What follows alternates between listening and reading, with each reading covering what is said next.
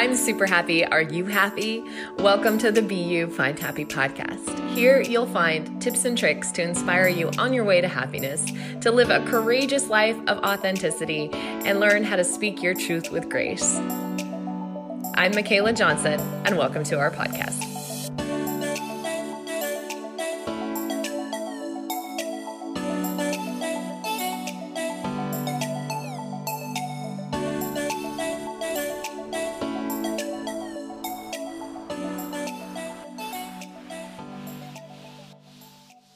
Thank you for just continuing to hang in there with me to get back on your show.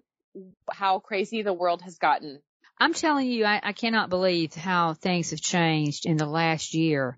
And then from, when this COVID thing started, how the world changed totally from anything that's ever been. I mean, it's just amazing to me what we're dealing with right now. It's absolutely incredible. So I have a lot of questions, and I've had a lot of life-changing experiences myself.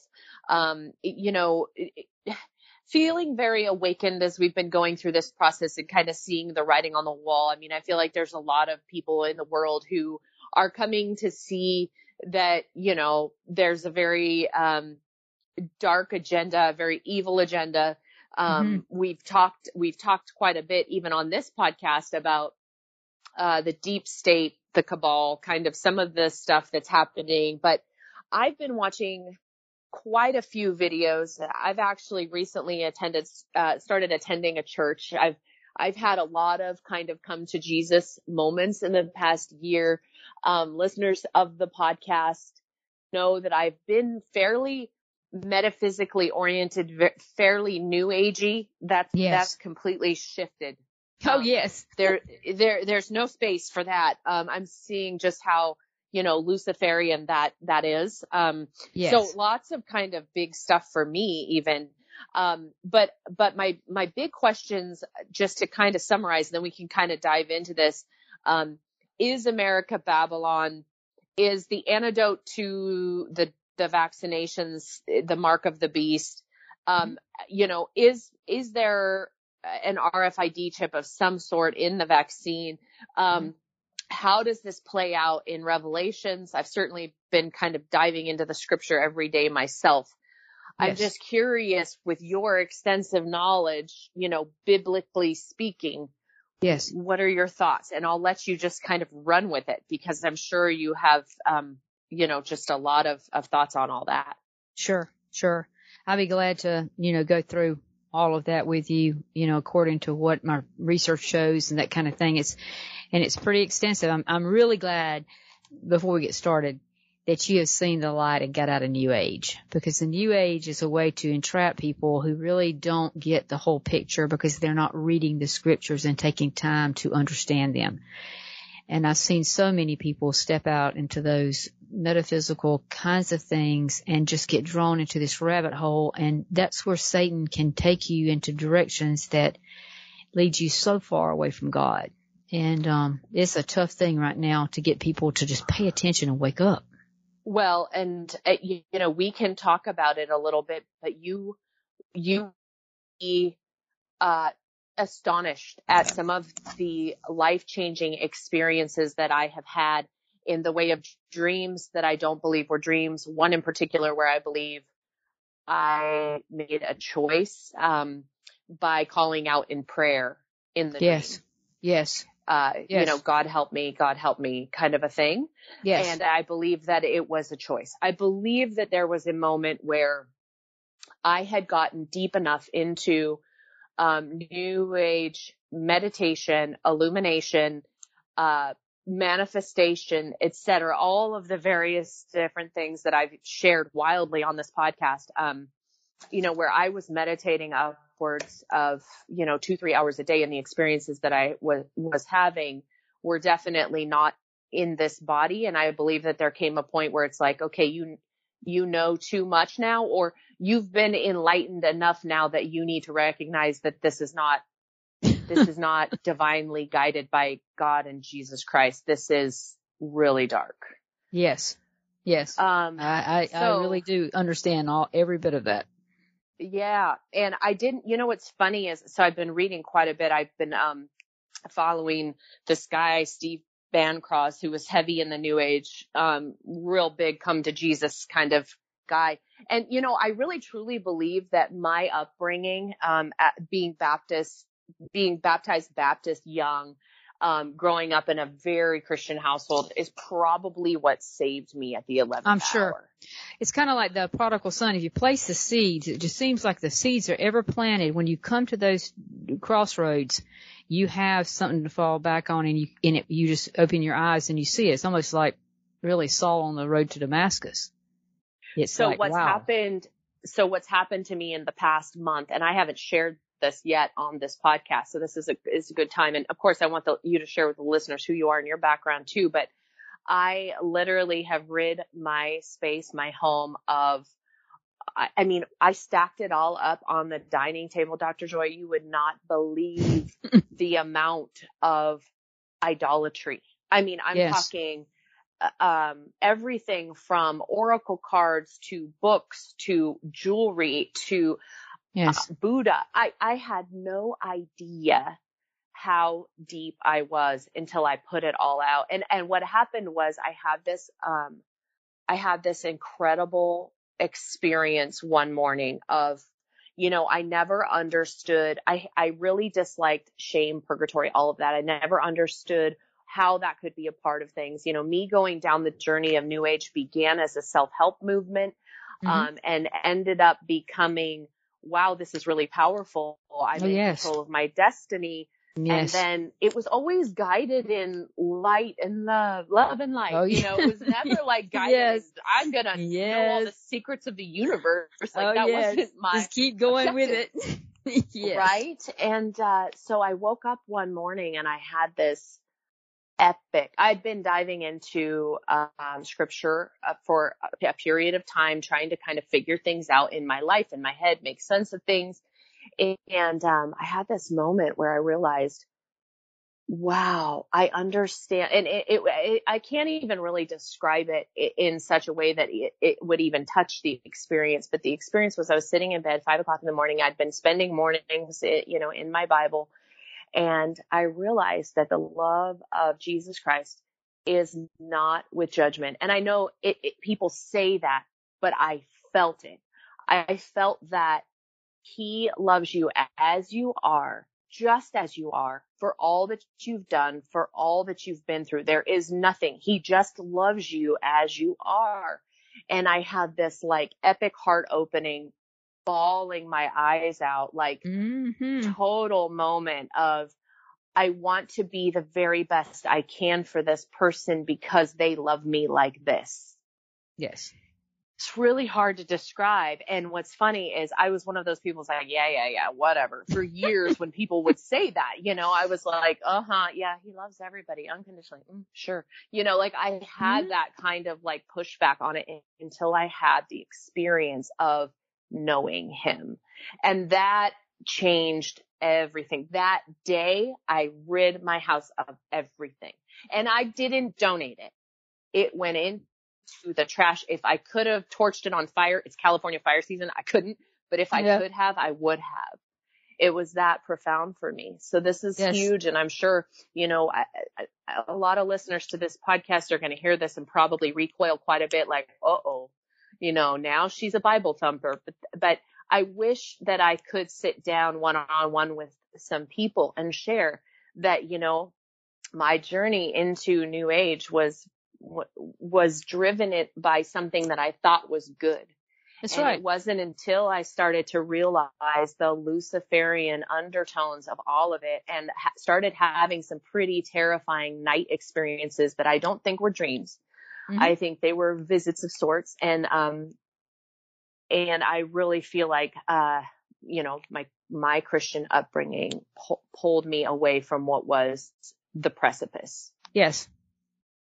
So that's a lot to start this podcast. Well, you haven't told me anything that I don't know about, so we'll be ready, able, and willing to talk about every bit of that, and hopefully we can change some people's lives that maybe have been like you And even like in my past, knowing some things and just really getting the revelation of what really is and the truth will set you free.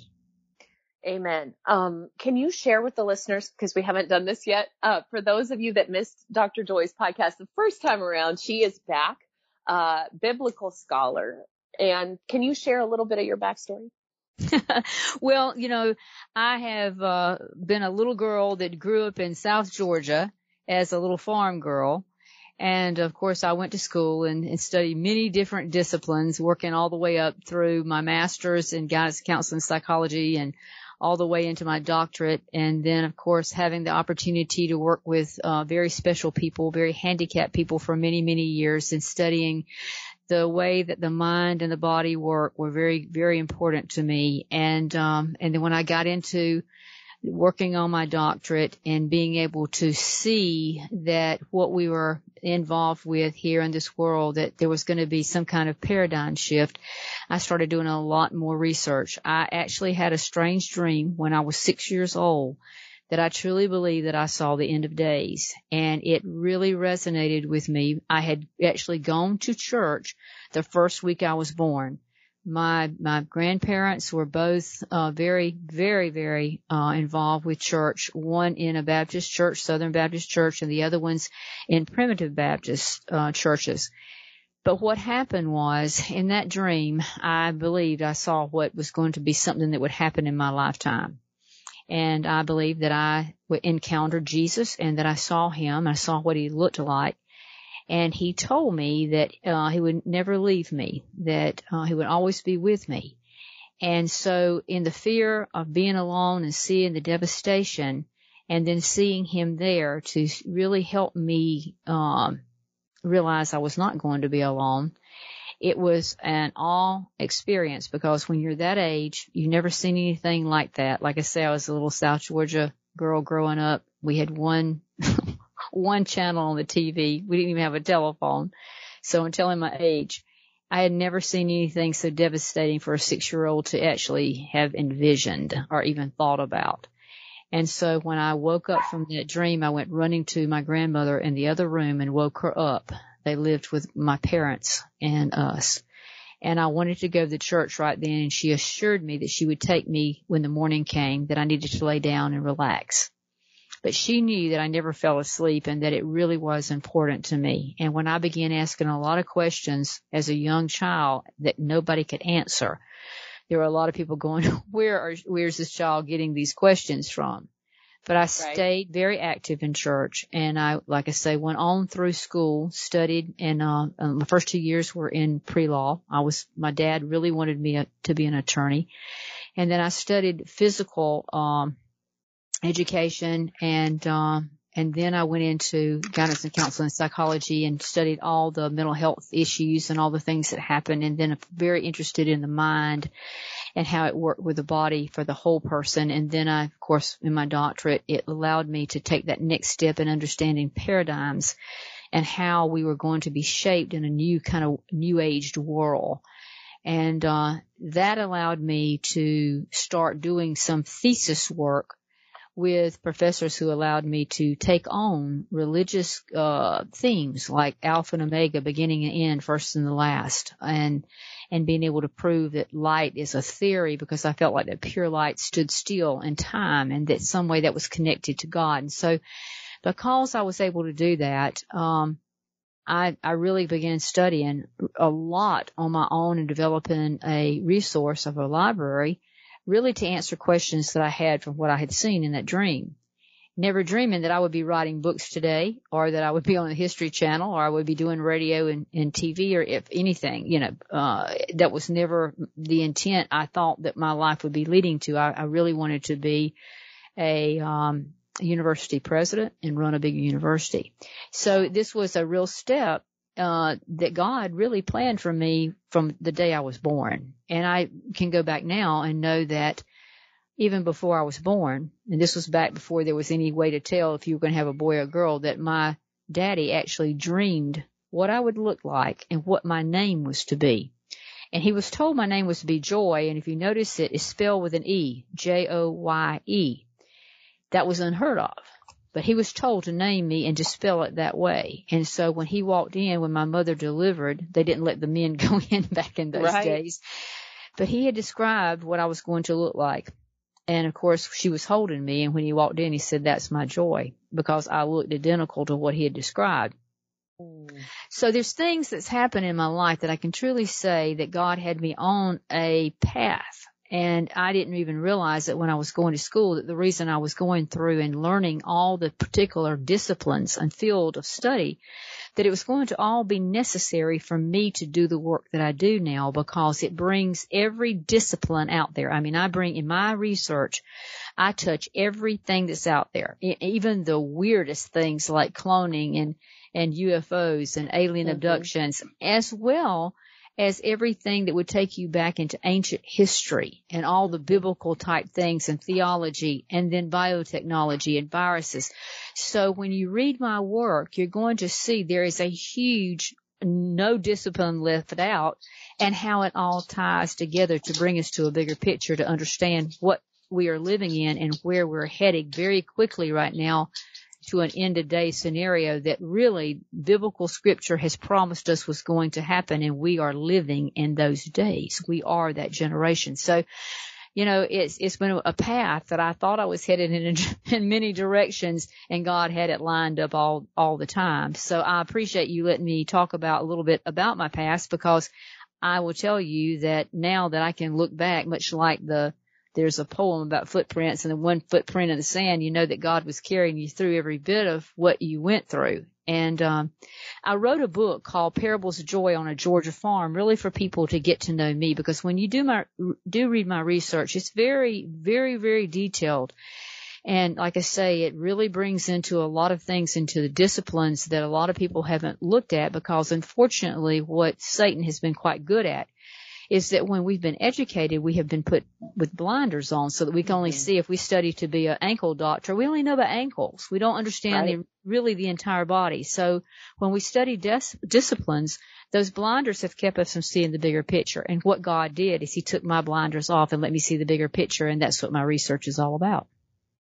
So fantastic, and such an honor to have you on at this time, because similar to what you've talked about, I've even shared on this podcast, you know, if you had told me that this would be my life journey, I would not have believed you, but yet all these things led to here. And now being what it is, which I believe as well, just intuitively, but I love to hear how scripture backs this up, that this is the end of days. And now I have this platform where I do feel that I have a duty, a mission to, you know, help people, in these, what I really do believe are kind of, I mean, not to sound doomsday, but the final, you know, the final hours. And, I recently watched a couple of incredible YouTube videos, and I'm forgetting the gentleman's name now. Really profound though, on calculating out the 7,000 years and doing all of the math on everything, and how, you know, we're in the final time here. And I've been following the heifer, which you and I talked about on the last podcast. You know, that heifer's been born. At least they're watching the heifer, and you could probably elaborate on that a little bit more. And then the other thing I've been doing, which has been really a lot of fun, is listening to the Bible Mysteries podcast. I don't know if you're familiar with him, but he dives into a lot of stuff like you're kind of touching on with, you know, the three heavens and the sea of glass and the seed and the seed of the woman and UFOs and aliens and just all sorts of stuff. The giants, what were they called? The Nephilim. The Nephilim. The Anunnaki who came to Earth, yes. Yes. And so it was really fun. My son and I actually were coming down the Oregon coast and listening to that podcast, and we stopped off to see Paul Bunyan, which I hadn't seen since I was a kid. And, you know, it was just like perfect timing to be listening about to this podcast about the Nephilim. Nephilim. How do you say it? And then get to go into Paul Bunyan land. It was great. Well, what a lot of people don't realize, and there are some people who've done really extensive research in this area, but in the United States, there are many, many grave sites of huge, huge structures of people who were definitely giants. And I know that, sometimes we don't want to believe that, but they have been unearthed all over the world. And what happened is it wanted, the people who in the years past did not want us to know about these Nephilim and about the Anunnaki and about the serpent seed and how all that came about with the giants. And so when these things were actually unearthed, they went into areas of the Smithsonian that you and I can't go into, or in the Vatican archives, or down in the British Museum. They've got to be somewhere. Yes, they are somewhere. And they are. And the people, I've been really blessed over the years. I've been doing research for a very, very, very long time. And I've been blessed to be able to work with some people that have been on the cutting edge of some of those discoveries.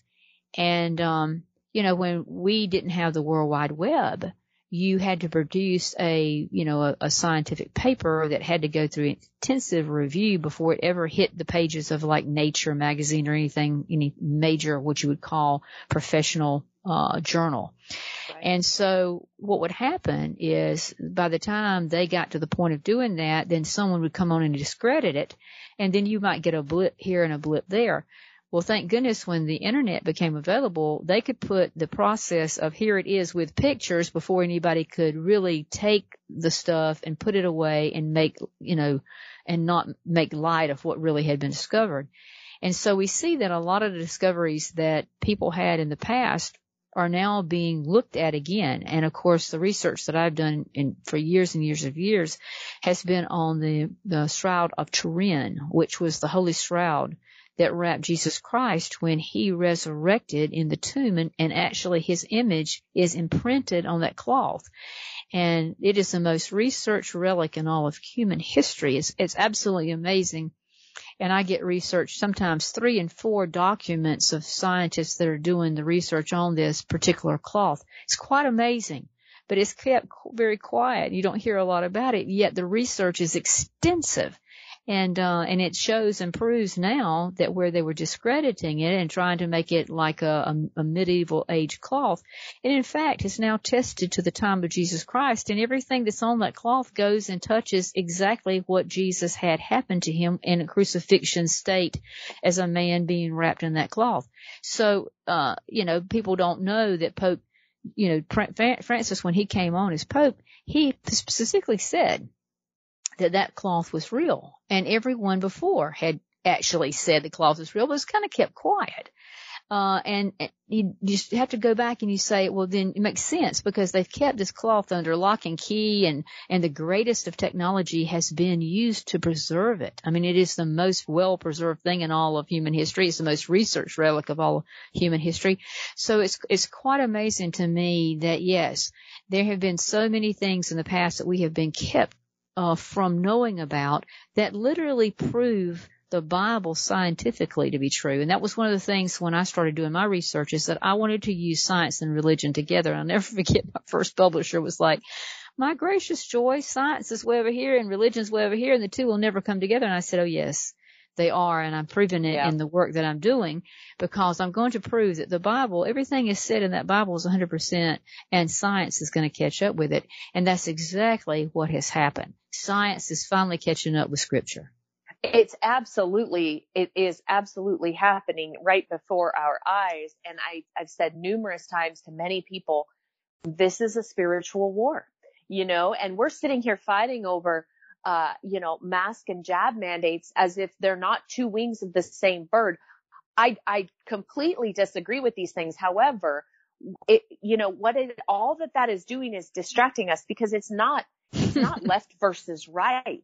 It's right. The bird of left and right versus them, the Luciferian leaders of the free world, You're totally correct. And when I first did some of my books, when I did the Beguiled series and when I also did the Eden series, I tried to show that was what was the case, that there was no such thing as Republican and Democrats back in the day, because the two people who were actually running for president at the time were both Skull and Bones boys, and they were on the same side. They were just playing a Hegelian dialect where they were making you think they were one side believed this and one side believed that, and people didn't want to hear that. People wanted to trust their government. And so, there's a lot of controversy in having to come to terms with the fact that they are literally playing us like idiots. And Exactly. they play two sides of the coin to get people to go this way and that way, because it keeps us divided. Yep. And as long as they can keep the common, what I call the children of God, dividing and fighting with each other, they just continue to do their evil and corral us to the point that where they have us now, almost to the point where they're going to make you into a beehive mind. And I called it universal collective consciousness, in which they connect us all back together, just like the Tower of Babel, which was, Satan's big thing before God broke it all up after the flood.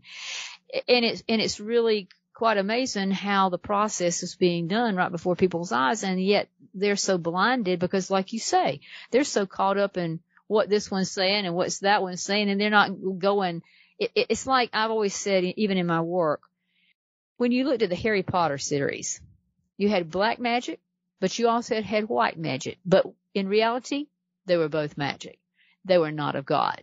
White magic's not of God. Black magic's not of God. But they make you side with, let's say, Harry Potter to go after the evil guys, okay? And they play that. You have to be careful, because what happens if you go back and look at Scripture, what was the first thing that appeared in Scripture that was not after its kind and was mixed? Everything had been seed after its kind, and in Scripture it was good, and this was good.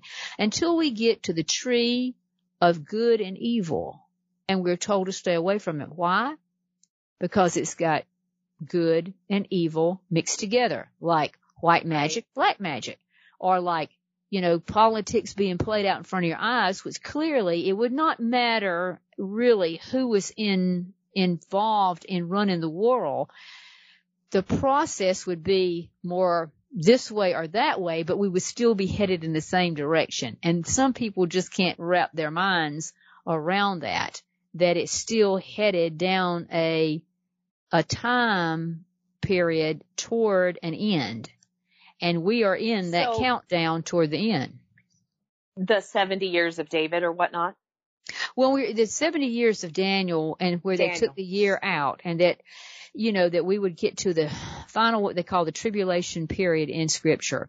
And that tribulational period would be a 7-year period. And during that time, the main thing that would be what I think is the thing that tells you that we're in it, is that it was going to be like a woman in travail. Once it starts, it doesn't go back better. It gradually gets worse, and worse until you either have the catching away, which many people call the rapture, or you end up, if you stay here, either being marked by the mark of the beast, and then ending up with actually the second coming of Jesus Christ, which happens at the Battle of Armageddon in the Valley of Megiddo.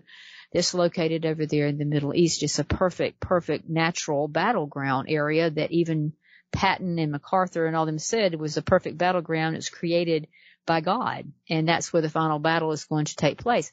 So, in the past years, geographically, where is that in the world? It's over in the Middle East near Israel, right there near Israel. And it's called the Valley of Megiddo. And you can go and you can Google that, and it will show you that, today you can look at it on Google Maps and whatever and get to see the enormity of that battle area and how that was set up. But it's amazing that all the people who were some of our greatest generals who visited that place, General Patton, General MacArthur, they were amazed when they stood there and looked at it. The perfect battlefield. And for them to say that and to know that Scripture has told us that final battle is going to happen, there's quite, it's not a coincidence. It was planned.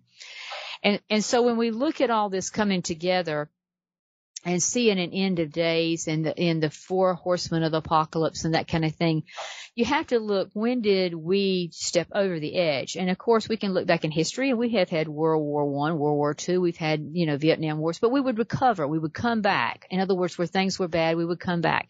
We would have, diseases and things of that nature, but we would get better and things would get better and we would come back. If we had the Great Depression, we came back. We had the Dust Bowl days, we came back. Today, what we're seeing is that once we had a terrible plague released upon mankind, and it's also it's getting in all the animal population. Are we talking about COVID? And we're talking about COVID, and it's absolutely going into our animals. And I think it's quite amazing. I'm a deer hunter. I hunt, and it's amazing the number of deer who are coming down with COVID. I mean, it's just, oh yes, I didn't know that the deer population eat up with COVID. And so, in all the zoos, they're having problems with everything from, apes, gorillas, and, lions. I mean, we're seeing this start crossing into these other animals and things. And then they can't really identify how did those animals come down with this. So it's a chimeric kind of thing that unfortunately, with the research that I've been doing back in 2008, I guess, or 2007, I wrote in the first edition of my Eden book that what we were going to see is that there would be a virus and that it would be released with biotech capability, with nanotechnology being used, and that it would actually be a crisis that they started and they manipulated the virus to make it a killer virus. And now we call that gain of function. And at the same time, the same people, because of the Hegelian principle, they start the wars and they also have the guns and they come in and they repair wherever they've tore up and they make the money off of us commoners. So the same thing. Yes, exactly. So I was trying to say in my work there that this was going to happen, that this was going to be the setup, that they were going to do the virus, that was going to happen, and this was the way they were going to handle it, and they were going to come up with a vaccine, and with the vaccine they would have things inside the vaccine that would literally control us. Some would die, some would live, but the ones that were connected were going to be, utilized to a point of collective consciousness and be linked together. And then because of that link and that choosing to go to the next step, which would be the mark of the beast, that their souls would be forever lost in hell. And that this was going to happen in our lifetime. And so I had been always looking for the one thing, that thing that was going to start what I truly believed was a worldwide event. And like I say, we've had World War I, we've had World War II, but not everybody every country was not always in World War I. Every country was not always in World War II. Exactly. But what we're looking at now is that we're looking at global. Yep. Everybody is affected by this. And I remember backing out of the driveway with my best friend to go to church, and I told her, today, this is different. And she said, Joy, I will never forget that day because I could look at your face and know your research and know you saw we had stepped in to something. And from that day forward, if you think about it, from that day forward, Michaela, we have not gone back to good. No. And we we won't.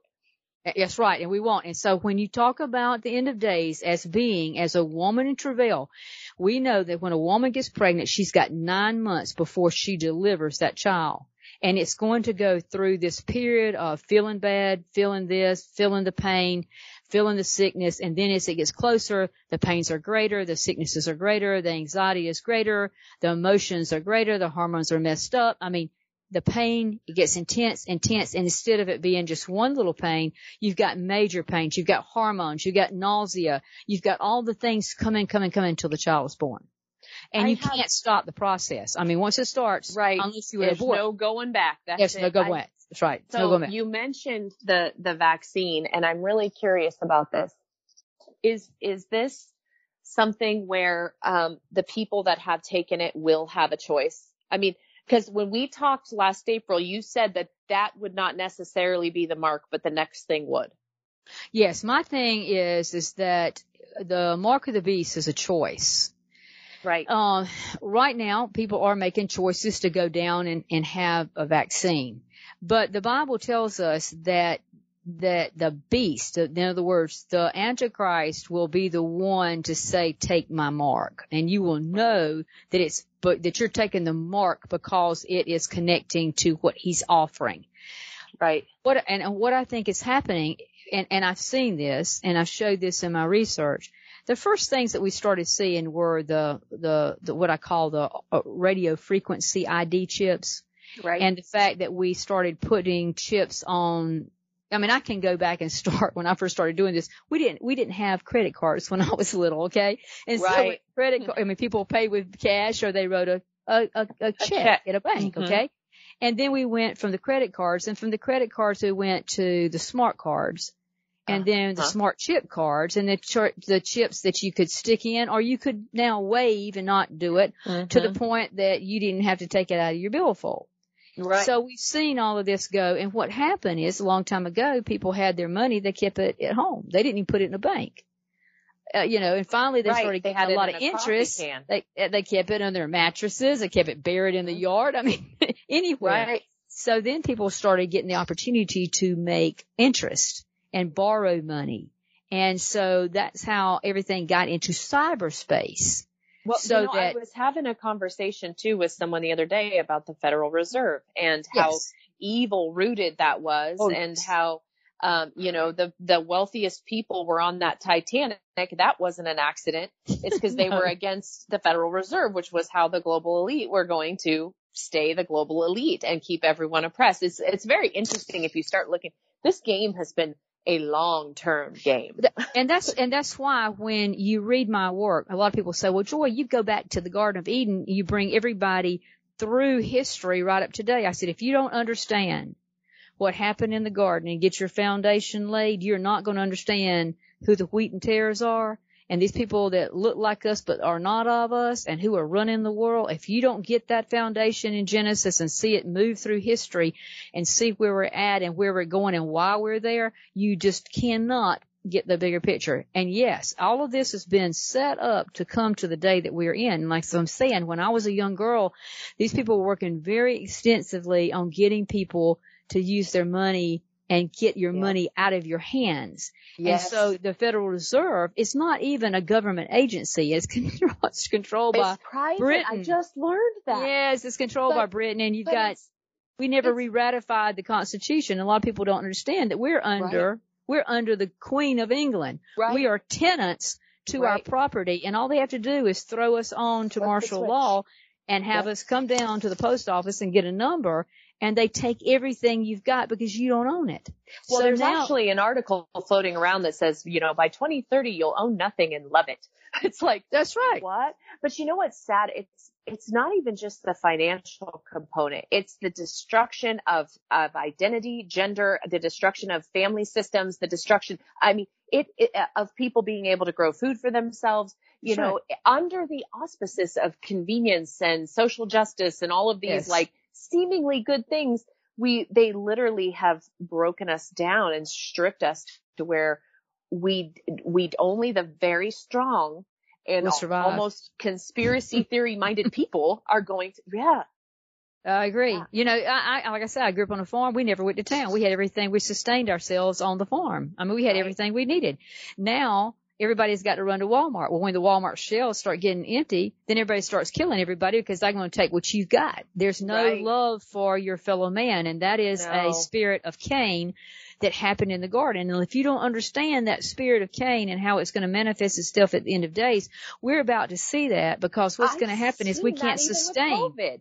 Your neighbor gets COVID. Don't go near your neighbor. Ooh, gross. Stay away. Like, everybody's turning against each other, even just with COVID. That's right. And this mask mandate and this vaccination mandate has separated the Christians more than anybody. Has it separated Christianity, that the ones, and you've got the mayor now of New York saying that if you don't take the vax, you're not of God. I'm like, whoa, really? Wow. No, I didn't read that anywhere in Scripture, and I've been studying this for a very, very, very long time. But yes, they're making those kind of, comments. And so people that say you should be here and you should be there and you should be doing this, It's separating us out. And it's a wise plan. This is the way that Satan has really played the game all the time, is to keep separating and causing this animosity and stuff with God's children. We're all God's children, except that group that's running the world. It's all connected, through lineage all the way back, that I trace all the way back to Cain's lineage coming out of the Garden of Eden. That's what I'm saying. If you don't get that foundation and see how Cain and his lineage participated with the sons of God, which you were talking about earlier, the Anunnaki, and the fact that they came upon the daughters of men and had the Nephilim, which were the giants, and why that brought about, the great flood.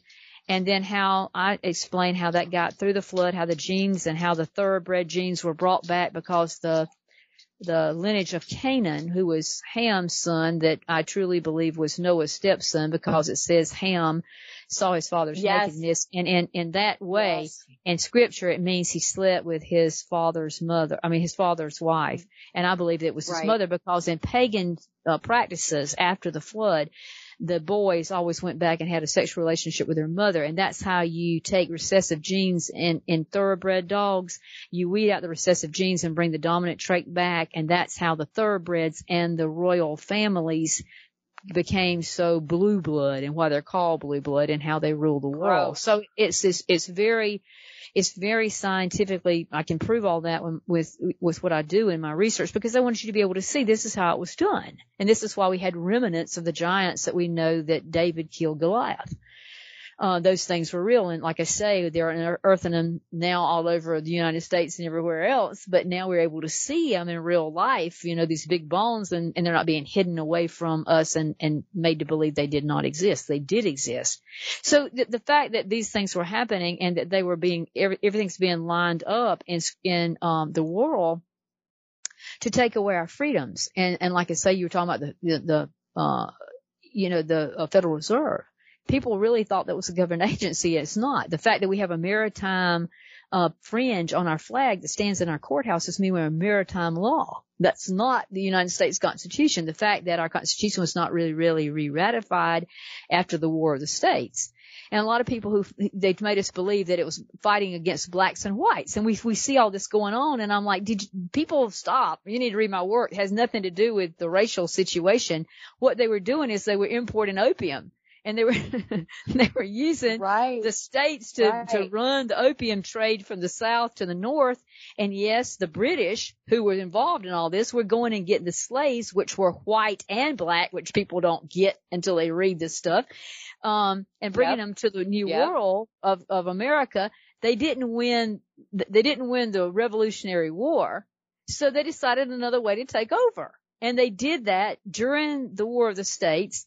They made the South fight the North, and they didn't give money to the South. It's the South had gotten its money like it should have gotten, but it was a trade on opium, and what was going on with all of that. But if you don't get that and understand that the reason there were plantations and there were white slaves and there were black slaves, and where they got those people from, if they were in terrible situations where they were living. So really coming over and working on the slave plantations was better than working where they were working and maybe living to be, 7 to 18, 19 years old and dying because of nothing.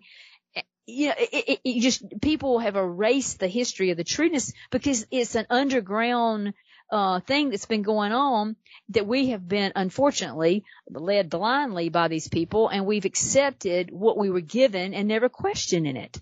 And so that's where we are still at today. We are willing to march down and get vaccines and never question, what's in this thing? Who's behind it? Well, so that's appalling in and of itself. I mean, just absolutely appalling when you look at the patent numbers with the 666 and the leukapase that's in there and all these things. I mean, it's like, is there absolutely no red flags coming up at all for you on this?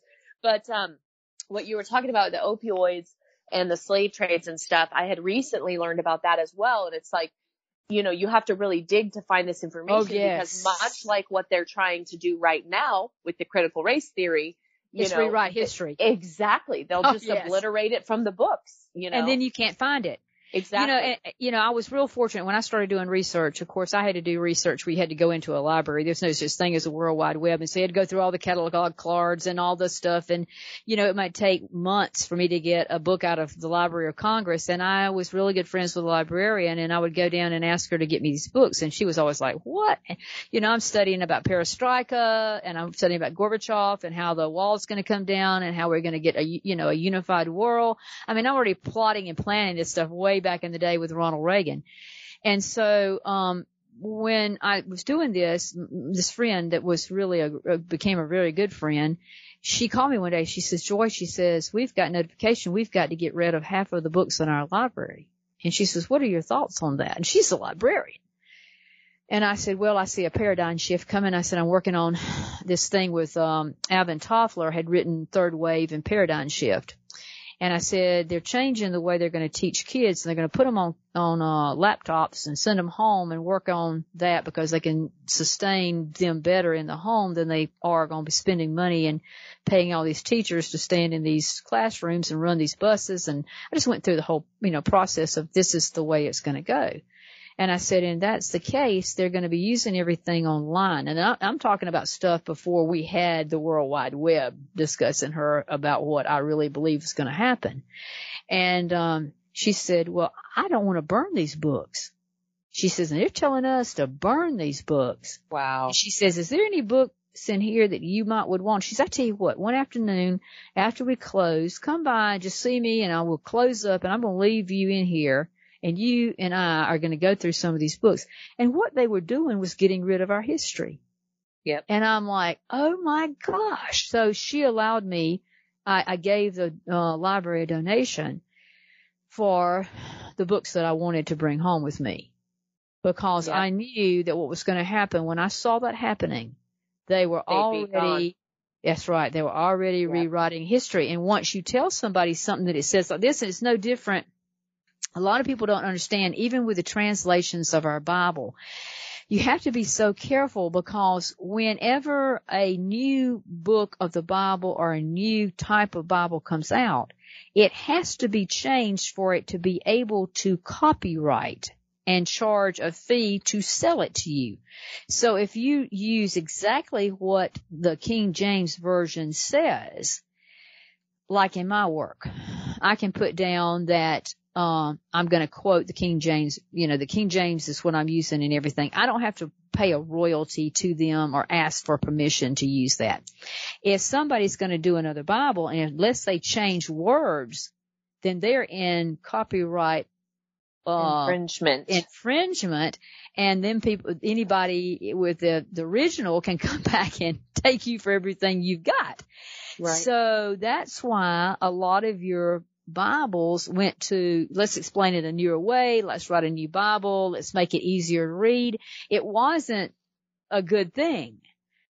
And some of the translations have been to the point that they've lost the true thing. So when you get into talking about filling up a ship with fish in one netting to saying that you're filling up a boat in one netting. Well, my grandfather and I went out fishing in our pond, and we'd fill up a boat in half the afternoon. But to fill up a ship is a whole different ball game. The same thing as saying that Mary was a young woman versus a virgin. Hello? There's a big difference between a young girl and a virgin. And there's a difference between a master and a teacher. I mean, they started changing words. Well, you take the miraculousness out of Scripture, then you lose the miraculous capability as being a Christian with power. So they've watered it down and watered it down and watered it down. And that's the same way with our educational system. Here we are, the most intelligent, supposedly, people on the planet. Yeah. And yet, I've got people that I can go down to McDonald's or some of those places and give them money. And if their computer is not working, I've had them say, well, my computer's down on giving the change back. They don't know how to open it up and give me my change. And I've had them say, look, just take the food and go on. And I'm like, well, I would like to pay you. I know that, but we're just going to give it to you. they Oh my couldn't gosh. make change like Right. 98 cents. Right. So what we've done is we have dumbed down, and I saw that happening with this paradigm shift. We have dumbed down. And, you know, when my grandmother, they didn't have calculators. I'm going to tell you, she could walk into a business and it would say, this piece of clothing is half price. We've got an additional 20% off. And we go to the cash register in the next 10 minutes. We're going to give you additional 10%. She had it figured up in her head, including how much tax it was, and had it counted out, handed to the clerk. And I was still going, okay, I got to do this in my head, you know, because I was used to using a calculator. And so now we've got the point that they don't do the mathematician in their head. They don't do cursive writing, so they can't read. They can't even do their own signature. They're printing their signatures. You know, it's just taking and dumbing down. And now we can take courses online. And I know a young girl that couldn't pass a course in a regular sit down college class. Right. But she could So pass it she online. went online. Honest to goodness. She went online and took the class and had people that she knew were teachers and adults to come in and help her pass that class. Now I'm going to tell you something. If a doctor and people of profession, because she studied to be a professional, people of profession can have assistance on a test and not really have to learn it in memorization like you and I did. Right. I don't particularly want those people passing out pills and cutting on me. No thanks. No thanks. You know what I'm saying? But that's exactly where we're at. We are dumbing down. And I saw this with this paradigm shift when I was working on my doctorate degree. Even technology. I mean, when I was learning to drive, we had the Thomas book in the back of the car if you needed to get around somewhere. Otherwise, you paid attention all the time to the roads and direction you were heading and this and that. Now you're just staring at your phone and listening to whatever Siri's telling you to do, where to go.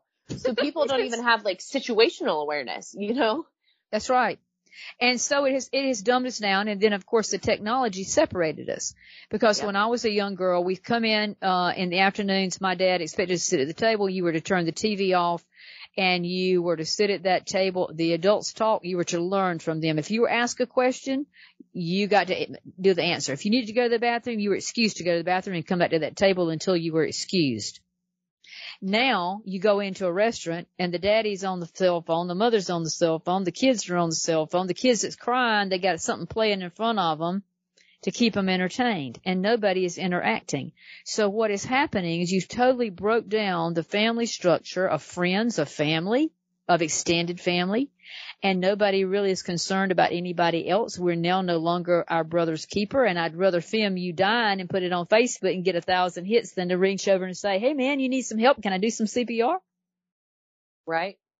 I mean, we are to the point of total separation. And then doing the genetically modified foods, which I really talked about in my book, Eden, was to clinically and organically break down your system. That's why we have cancer so bad, because of the preservatives and all the things that our livers and our brains and our hearts can't process. It was never meant to be put through your body. I was looking at a substance today that a friend of mine we were talking about, and I said, well, you should never put that in your body. And she said, why? And I said, because it was first made to go in a car with antifreeze. And if you look at it, it was in our salad dressing today. And I'm like, I'm not eating that salad dressing. And she says, why? I said, look, it's what's in it. So, I mean, it's simple things that you don't even realize that they're putting in your foods that you're eating and thinking it's perfectly okay. Uh-huh. And so it's causing cancer. It caused a lot of people to die over these years because it literally was bad. And they tried to make things that were good for you, like eggs and and things on the farm that people grew up that I was around that lived to be 100 years old, and they ate, fat back, and they ate lard and they ate butter, homemade butter and full cow milk, that you didn't have like 2%. You had the cow milk. You could turn the tit up and squirt the milk, and you drink the milk right out of the cow being squirted at you. I mean, it was foaming. I mean, things that you never thought about. And now they're like, oh my gosh, you would die if you ate an egg that was raw, and you would die if you drank the milk of a cow like that.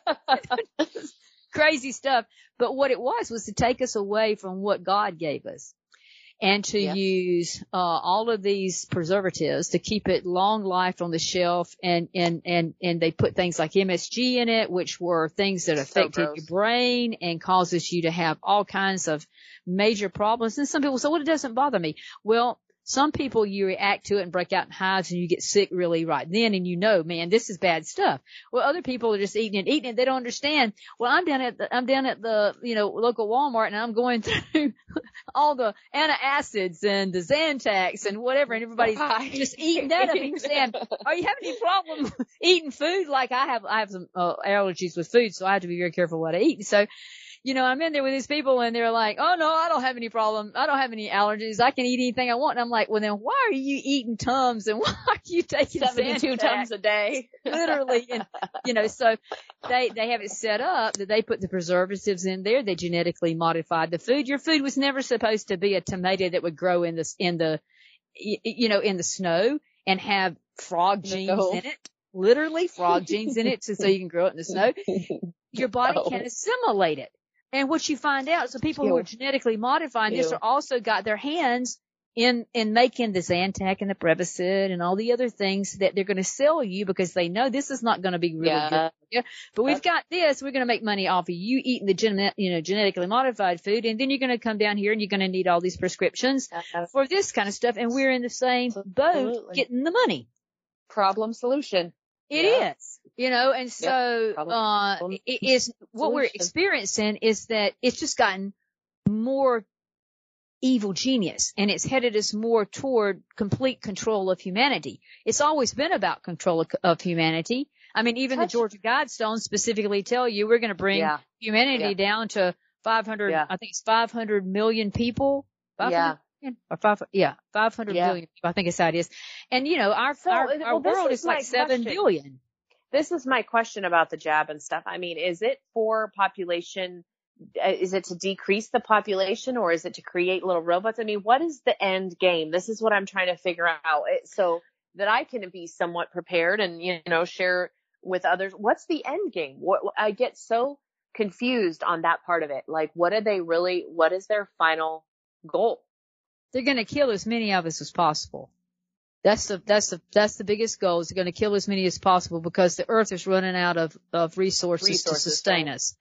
And so they have always been the globalists. They've always been the ones that did the worship of nature. They're the ones that, wrote the Georgia Guidestones and all the known languages to tell you they're going to bring that population down. Earth can only sustain so much, and we are already seeing the culprit that we're running out of land. I mean, people are living on top of each other in skyscrapers. They're not spread out across the country, and our resources are dwindling away. The bad guys know that Jesus is coming back. They know that we're in the end of days. They know that food is going to become shorter and shorter. Famine is going to get worse. The droughts are going to get worse. Water is going to be something that we can hardly get our hands on, because it's going to, as the earth heats up, then you start with the amoebas that turn into these type of plankton that turn everything red, and you can't drink that water because it's a neurotoxin that's in it, a dinoflagellate that's neurotoxic, and it gives off a neurotoxin. That's why it kills everything in the wake of it, including all the fish and everything that's on the bottom of the sea. We've got big areas of our sea that are nothing but dead. Recently, I was doing a show, and I was talking about the Manatee. They're down in Florida, where they live up in the, little reservoirs and stuff. All of that plankton that was once in there with, good places for them to eat are all gone. And so they're all dying. And so we can't continue to sustain us and the birds and the fish and the whole 9 yards.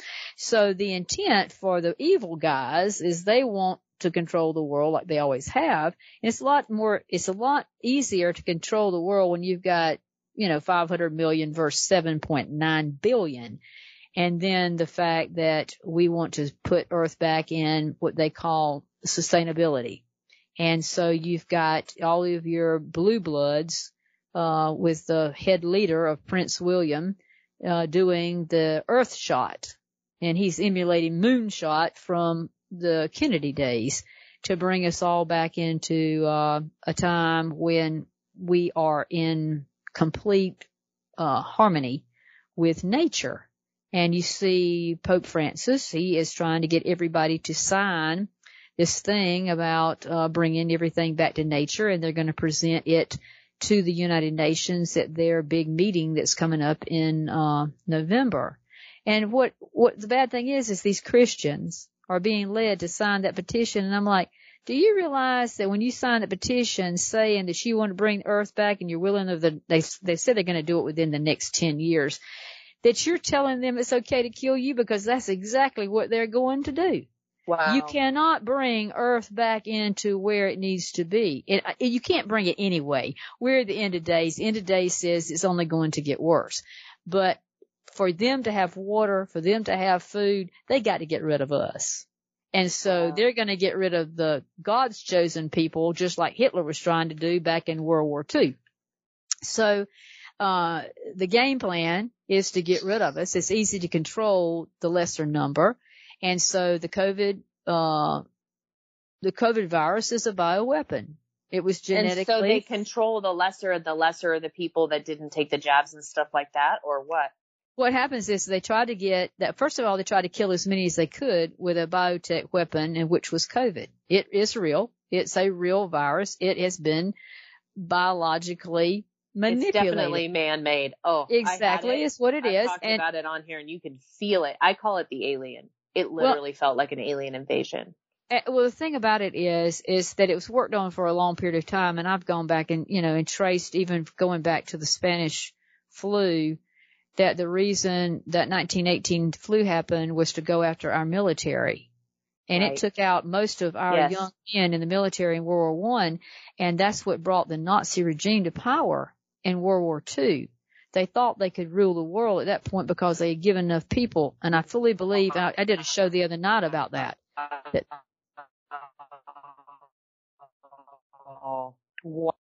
And so that was how Hitler would come into play. Exactly. That's how he came into play. And, I could never understand why it was we had to call up old men to go fight in World War II, because we didn't have enough young men to go fight in World War II. We had to use older people to fulfill the need for our military. And so, going back and looking at the history of that, there were already the technology of mixing genes and doing things was back in the 1800s, and the Germans were involved in that. And so I did a show the other night and kind of showed that how that got started. So they were already manipulating stuff. And so there's no doubt in my mind that H1N1 virus, that bird flu that caused all that, was manipulated. And it brought the Nazis into power. And then the people who were over, World War I, that kind of thing, were Willingham. And Willingham was the ancestor to Prince Philip and Queen Elizabeth, and all them were, they anglicized their names to Windsors, but they were Germans, and they were good friends with Hitler, but they had to kind of separate themselves off. So it's all connected. And when you see, how we bring this through history, you can see how the game plan was to get us to a point in time that, like Hitler said, he wanted a Superman that was going to rule the world. They'll be very charismatic. He talked about that. This is the Antichrist. The Antichrist, exactly. He called him the superhuman man that was going to rule the world. And that in doing that, he would connect everybody together under the Cyclops eye, which we all know is the all-seeing eye of the pit, all the secret societies. It's the hive mind. You've heard it taught. Yeah, you call it Illuminati, but it's to connect you back like the Tower of Babel. One mind, one accord. You only do one thing and everybody does it. Nobody deviates from what the queen bee, which will be the Antichrist, telling you what to do. And that's why when it says they will worship the beast, who can go against the beast? They're worshiping him. They see nothing, they can't see it. So that they are locked into it. And once you get that mark, you can't take it out. You can't cut it out. You can't remove it. So what's going on right now is that they wanted to get rid of people with the virus, and it was patented for that reason. and it was being done under patents there in North Carolina, that the CDC was working on, and Fauci was very much involved in all of that. And then when the patents needed to be brought back to them, they took the patents back to the CDC. But the problem was they had already fixed the vaccine and patented it before the patent for the virus. So you've got, and I'm like, the patent office, I'm like, really?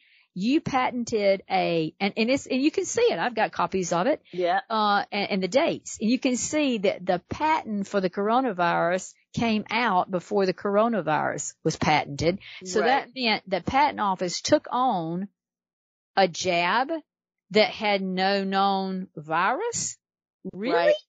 Right. Okay. So you automatically, somebody's not watching the hen house, which we know in the FBI, the CIA, all the stuff that we thought, somebody's watching the hen house. We're not going to have bad people doing bad things and letting things, go underhanded. Everybody's following the same rules. If you do this and you got to have that and you got to do this and you got to have that.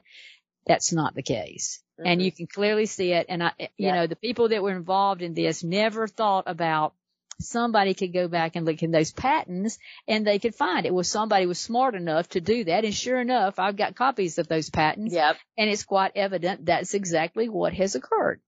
I've saved quite a few of those too for when people argue. I say, okay, here. Yeah, look at it and go online and go on the website and pull it up if you think that this is some modified copy. I know I ran a copy off the other day of one that's, where they're going to put that ID stuff in there, which I think will be the mark of the beast. And how they got super spreaders and how when you bump into somebody, it tags you, it tags them, it lets you know where they're at, who they, who they were here. We're all a bunch of Amazon packages. Exactly. Exactly. Same exact thing. So when people say that, the vaccine, it's a bioweapon.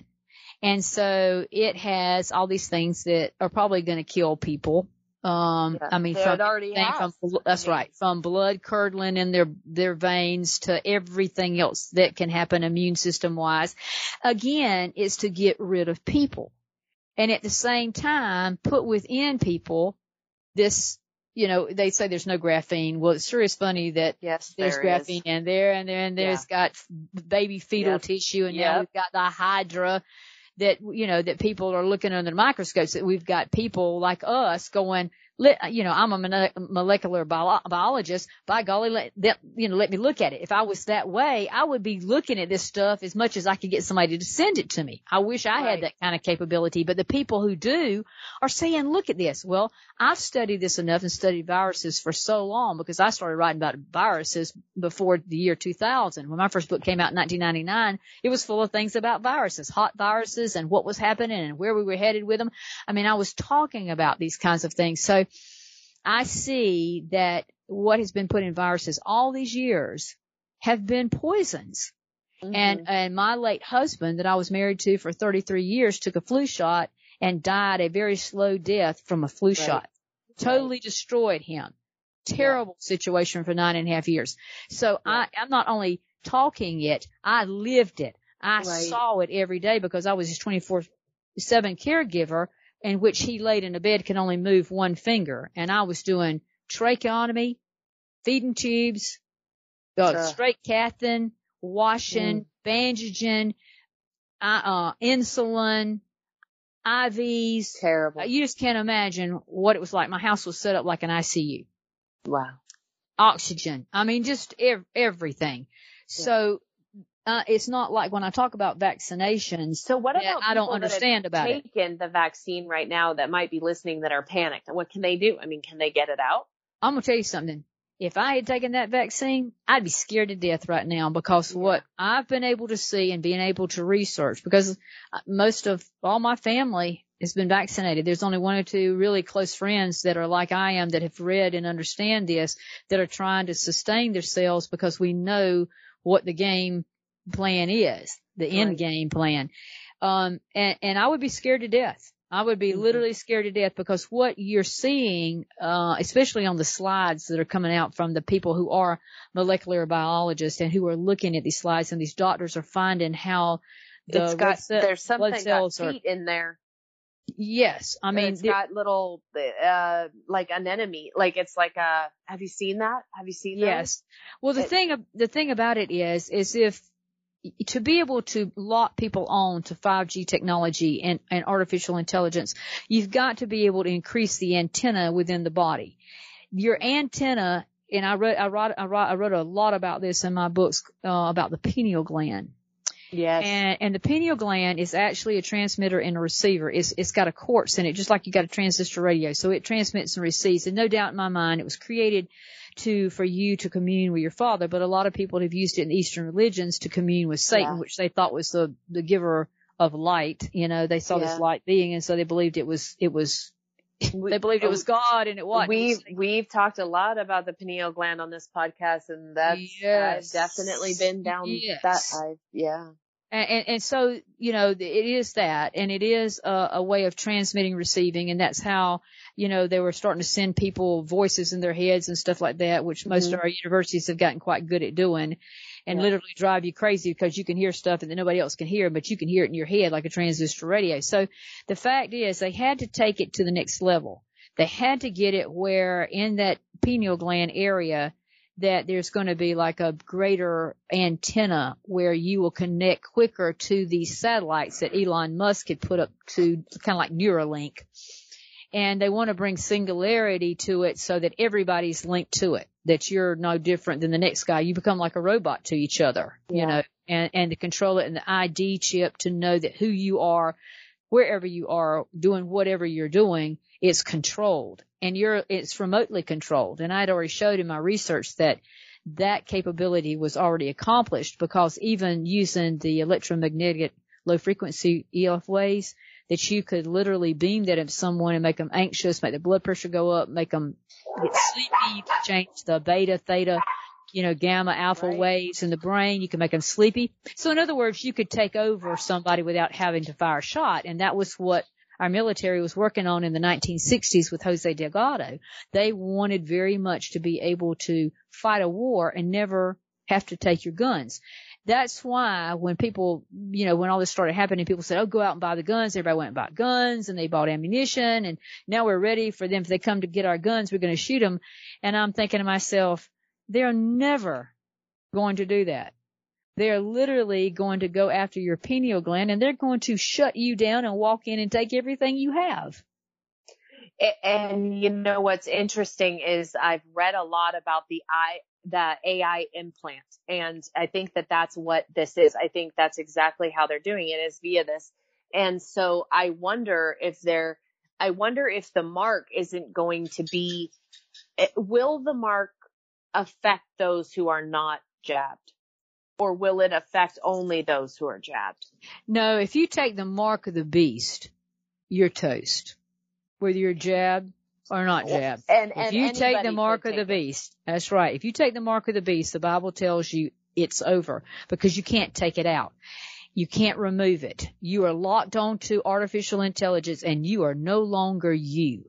You are into something totally different. Now, the people who took the jab, they're already getting them processed so that to pull away from it, in other words, next one, you got to have this next one, because if you don't, you can't continue to do what you've been doing. They get you where you can fly, you can enjoy this, you can do that. So you just keep taking them because you want to keep doing that. And then they're going to come to one and say, now, the Antichrist is standing up there. They think he's Messiah. He's the greatest thing since peanut butter. And he says, hey, now the next one you're going to have to take, and it's going to have to be in your forehand.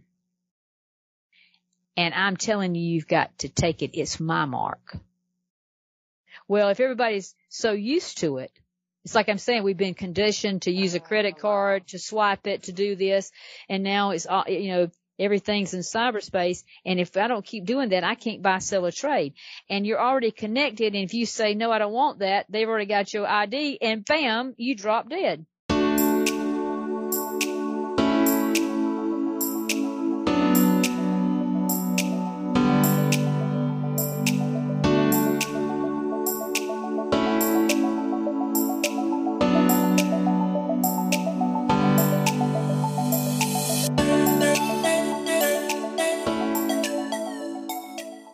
They're jabbing the pilots too, and they're exactly. And then the pilots that aren't are being fired. And why is that? Because they don't want you to be able to travel anymore. Global travel, they want to shut that down. Exactly. And then with the Hydra that's come out that they've seen in it, this little organism is immortal. It literally it's like like an earthworm. It can regenerate itself. It's an asexual reproductive kind of thing. And it is immortal. So they have chopped it up and put it in these vaccines, and they are really good for chimeric things that have been done with them for a long time, where they took and pasted them into stuff. They do really well with that because of their mRNA. And it just so happens with the CRISPR technology that 2 women won the Nobel Prize for recently is how they went in and took that mRNA and cut into the DNA to place, no doubt, in these vaccines something like that Hydra. And what happens, what I believe is going to happen, is that Bible tells you that there'll come a day when people want to die and they cannot die. I mean, the reason God gave us death was that you can get out of intense pain. People who have cancer and they have to give them morphine and they're screaming at the top of their lungs and the morphine's not even working. Can you imagine that Hydra is replicating your mRNA and changing your DNA to a point that if you got really pain, you can't die? I fully believe that's what's happening. It says at the end of days, the abyss is going to open up and these things are going to come out with stingers in their tail, and they're going to be targeting those people. And when they do, they will sting them and sting them and sting them, and that pain will be ungodly because you cannot die. Oh my God. And it even says that in the latter days, that if that days were not cut short, no flesh would survive it. We are headed in that direction because the moment that they started cutting into the human DNA, in my research I show this, every one of us, our DNA is our fingerprint. Our DNA sings. In other words, we have our own song, and with the ability of our pineal gland, it transmits it. God, the Creator, created His creation so He knows everything is singing. It says God spoke and everything He spoke came into existence. It was created by sound. So our individual DNA, none of us have the same songs, but yet we're all singing. Everything in His creation, the sun, the moon, you can listen to the sounds. They're all different. I've heard a mushroom. Somebody put something up to a mushroom and the mushroom made a little sound. They all have sound. That's right. They all have sounds. They're all singing. So if He's a conductor, and I play a lot of instruments, if I'm playing the chord C on my guitar and I clip a string, I'm no longer playing C. So my guitar is no longer in tune. Yeah. The conductor knows that something has happened, but that means you're being cut away and you're no longer the human you were created to be. So you're becoming a transhuman, which they're already, and I wrote about this even in my book, Spagal, they've already got laws on the book for transhumans because you're not going to be held to the same laws as a regular human. You are no longer human. You have a patented thing inside of you, and you're now a patented being that somebody else owns you. Wow. And so if that technology gets to the point that, like I say, the mark comes up and you will have to take it or they will kill you immediately. I think it will be the fact right then you got to make the decision. You want that mark or not? And you're standing there and somebody says no and you watch them go, bam, they're dead. They're going to kill you just like that. And if we're the ones that don't take the mark, they're going to come to us and they're going to try to get us because they're going to do whatever they can. They're going to take your ability to buy, sell, or trade. You can't get in to get food. You can't, so somebody's going to have to be helping us like they did in Nazi Germany, hiding us out and giving us food because we won't be able to get health care. We won't be able to get anything. They will literally try to smoke us out. And then at that point in time, they may have guillotines set up. I mean, I have a friend that, his daddy was, in the World War over in France and saw the guillotines. And those guillotines were eventually moved to the United States, but where are they? And how about all these, these containers that they can incinerate bodies just very fast? I mean, there is something very bad coming. And it's all been set up to be at a point in time that we're getting very close to, because when the economy starts to fail, surplus and demand is already disjointed. We're in hyperinflation. We're still printing money and giving it. You can't do that. You know, there comes a time when you have to balance the checkbook, and we're getting further and further away from that. And everything's dying. The sustainability of Earth is falling apart, literally, as we speak tonight. I mean, all over the world. I do research with people from all over the world, and they're all experiencing this. And it's in every country. It's everywhere that's going through this. So we're to the point now that they're going to promote and push us into a type of monetary system called like Bitcoin, where it's all in cyberspace, right, and you cannot get to it. And that Bitcoin stuff is already underground, because I have a friend that lives by one of the Bitcoin things that's underground that nobody even knew about. And I've been able to look over and look at it. It's underground. It's buried. Nobody knows it's there, but it's down there. I mean, it's just the wildest thing I've ever seen in a little South Georgia town, wow, away from anybody's prying eyes. And it is Bitcoin going on underground, and you can't get to it. And it tells you if you go through that gate, you're going to be killed. In other words, you take a chance to walk through that stuff, they're going to nail you. They're going to kill you.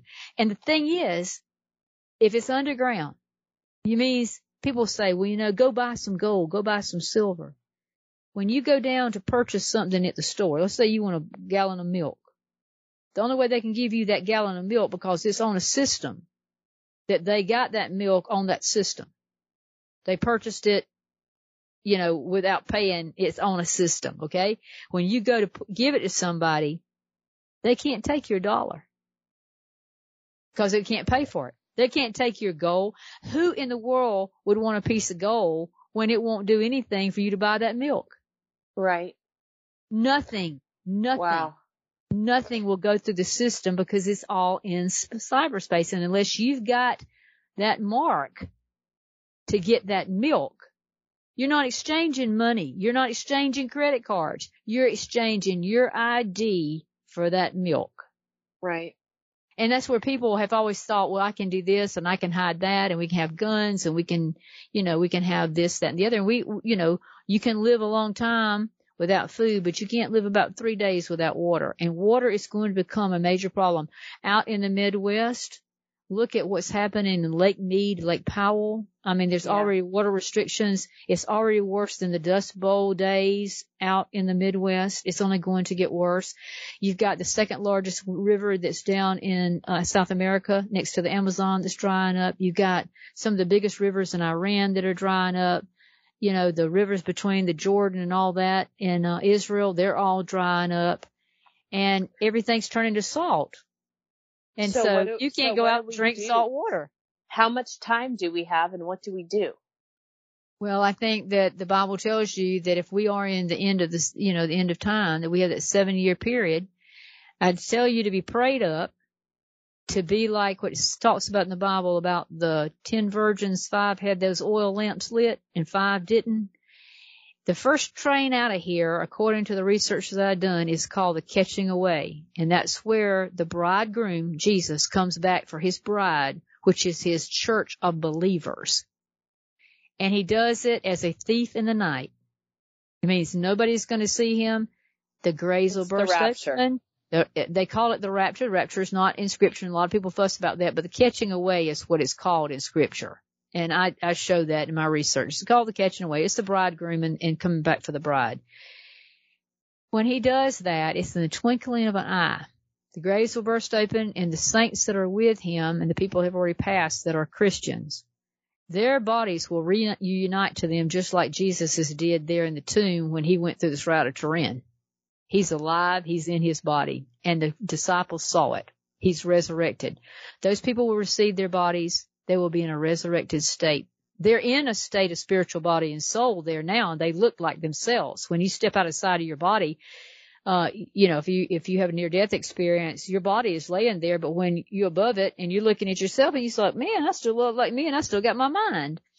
Mm-hmm. You're still your body, soul, and spirit body.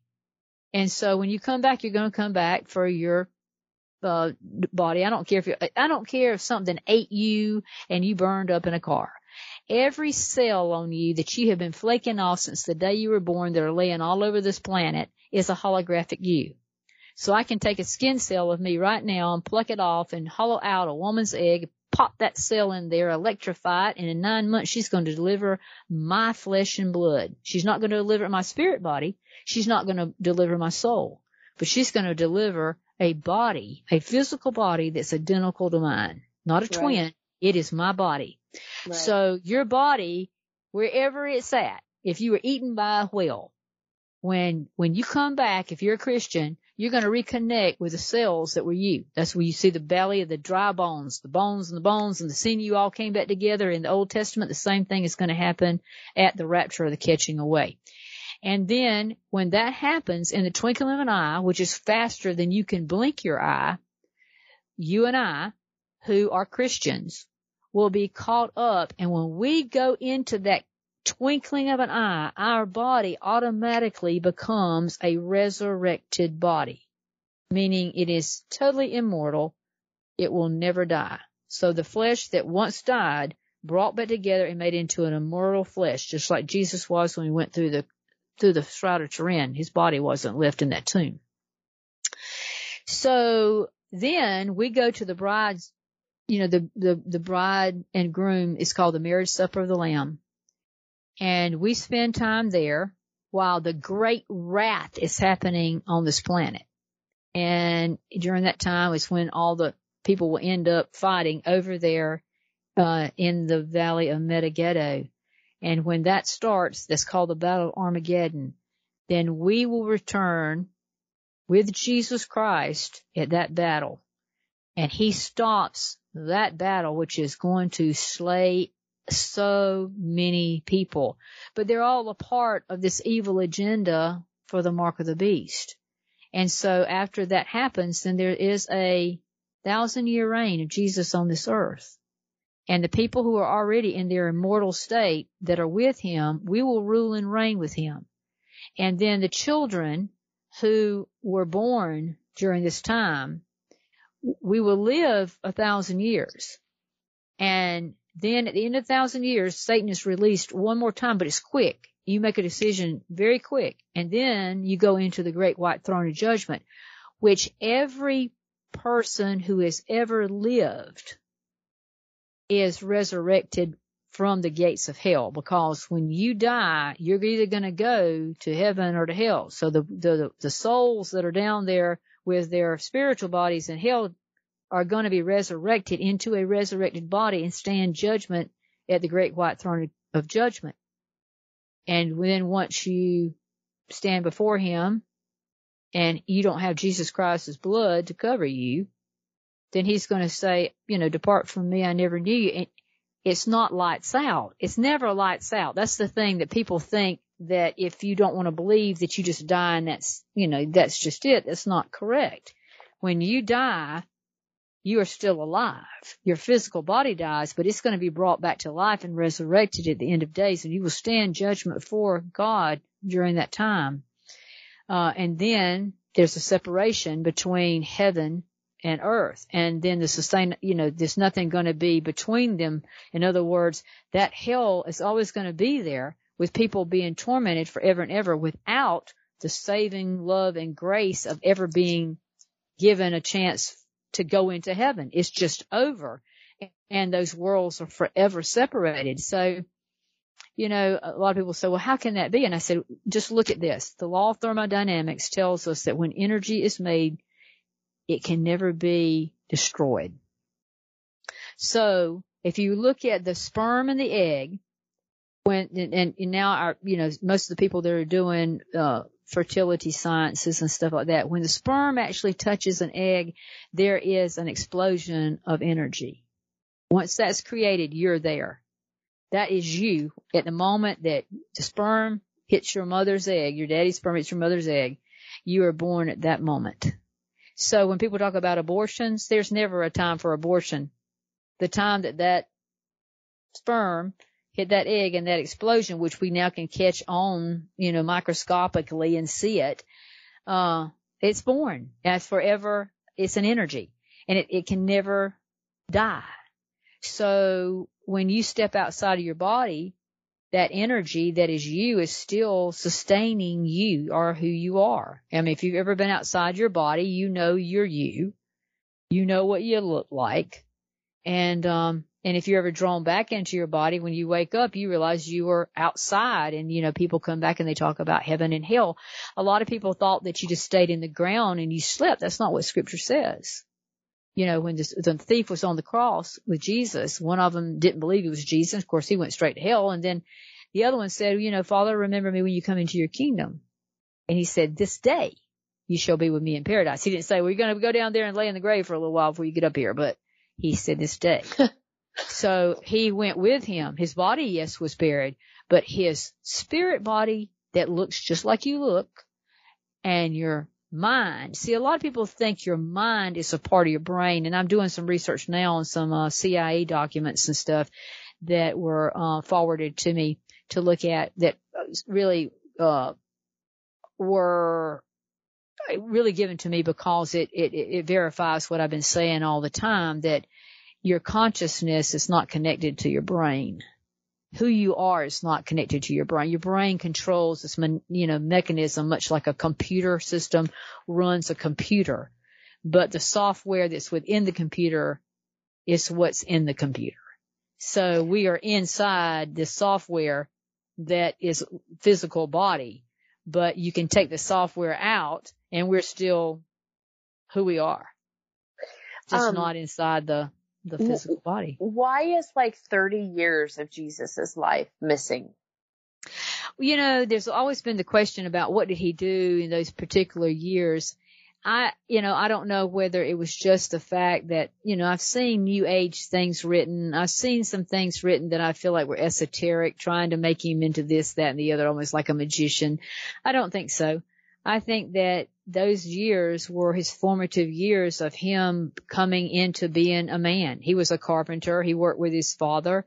I don't think there was anything specific other than the fact that he was becoming a man.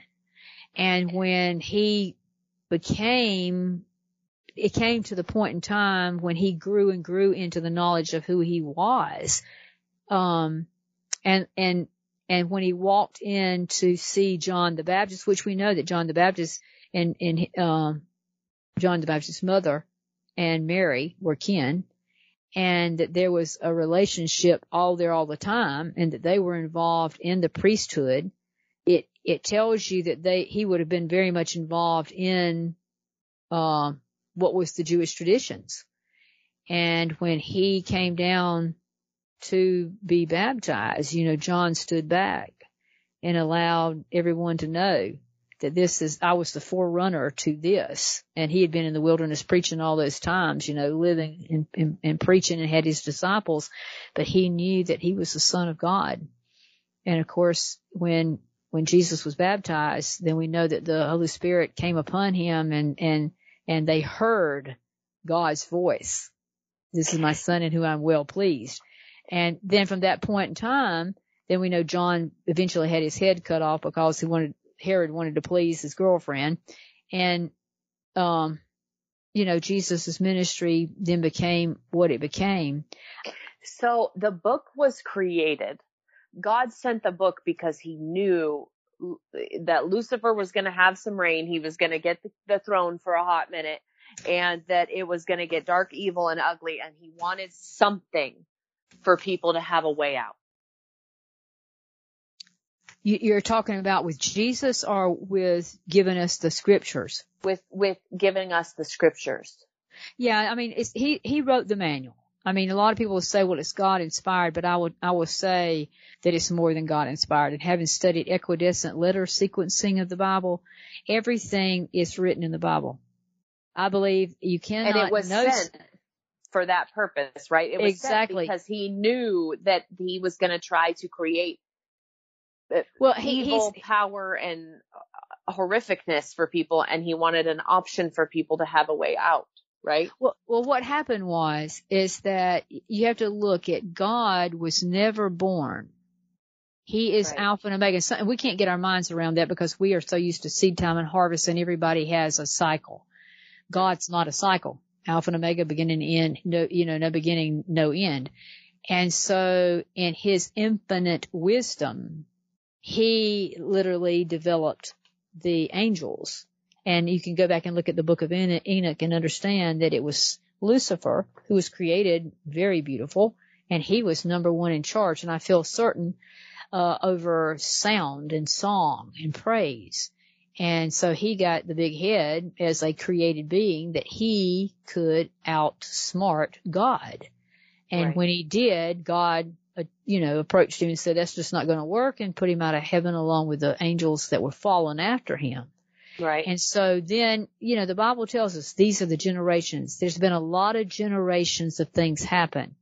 It's just that the generation that we particularly now live in is the final one. And I've had people say, well, Joy, if God knew, this was in Adam and Eve, and this happened in the garden, why didn't he just kill Adam and Eve? And I always had that question. And one day I was praying and I said, God, I really want to really understand why you just didn't say, okay, Adam and Eve, you didn't do it right. Why, kill you out, and I'm going to build me two more. And what came to me was most amazing, because I could never have thought of this. He said, Joy, because I could see every seed, including you, that would come one day through Adam and Eve that would worship me. Wow. And I'm going to tell you, tears came up in my eyes, and I'm like, he could see the beginning to the end. He knew I was going to be here. Yeah. And clearly he was in a dream to my father. Clearly he gave him my name, so I get it. I really get that all of this has all been planned, and he gave us the manual so that he has to defeat it. And I've always gone back and said, at the end of this, why there's didn't total he just separation. wipe Lucifer out? That's what I don't understand, is why didn't he wipe him out?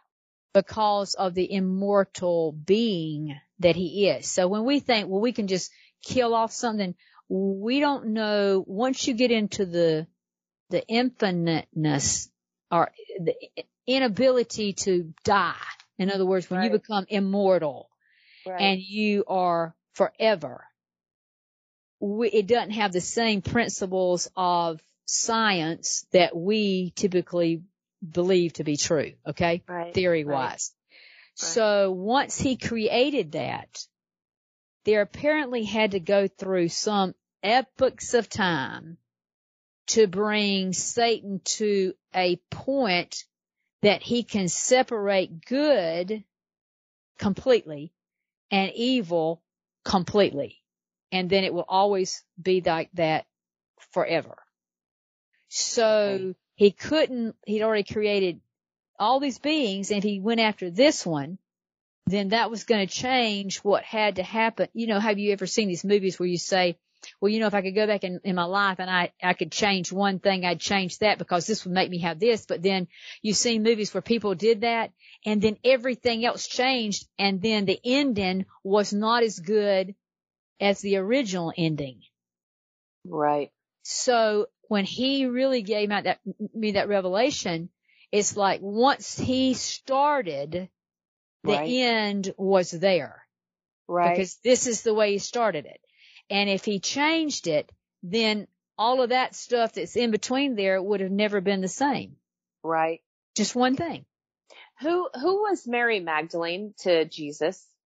Mary Magdalene was actually a woman that had 7 demonic beings.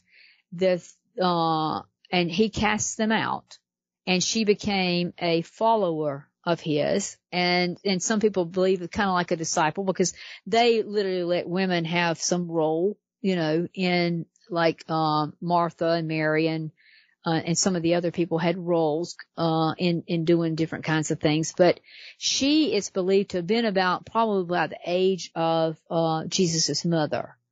And, of course, the secret societies wanted to play that up really well and make it because, she was so committed to him, and she, anointed his feet and used this stuff. And of course, Judas was mad because he was the guy that kept all the money. Here you are anointing Jesus' feet with this oil. We could have used this oil and made money off of it. I mean, he was the evil guy.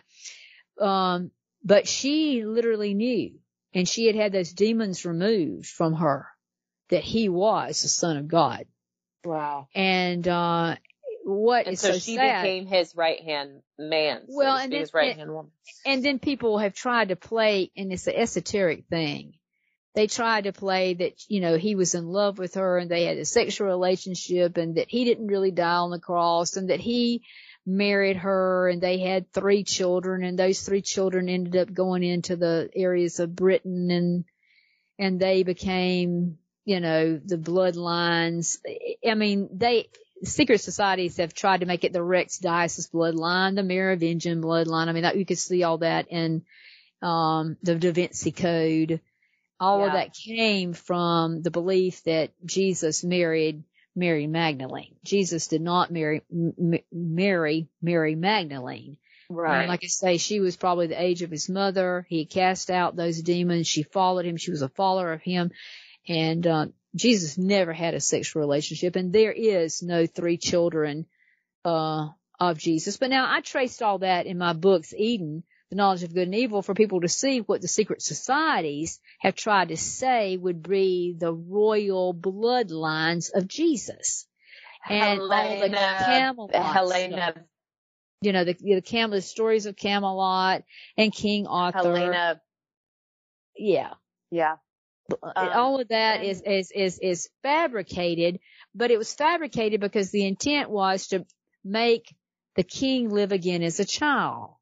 And they were hiding the fact that they had got Jesus's blood, which was on the Shroud of Turin, which I believe was the Holy Grail that they're talking about. But they tried to use it in metaphors. And their little stuff with Camelot and the Merovingian bloodlines and all that, it was just bring us to a point in time that they would literally bring supposedly this king back to life, and he was going to be King Arthur, and he was going to rule over his Camelot on earth, because the secret societies are the people that are the serpent lineages. They're never going to go to heaven. They never seek to go to heaven. They know that their destiny is to go to hell.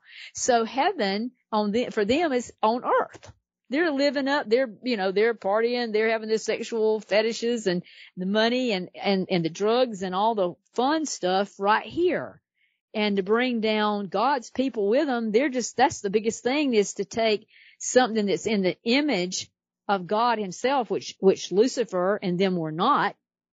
And we're very jealous that we are in God's image. So what better way than to make God lose his children to something that's evil, literally. Right.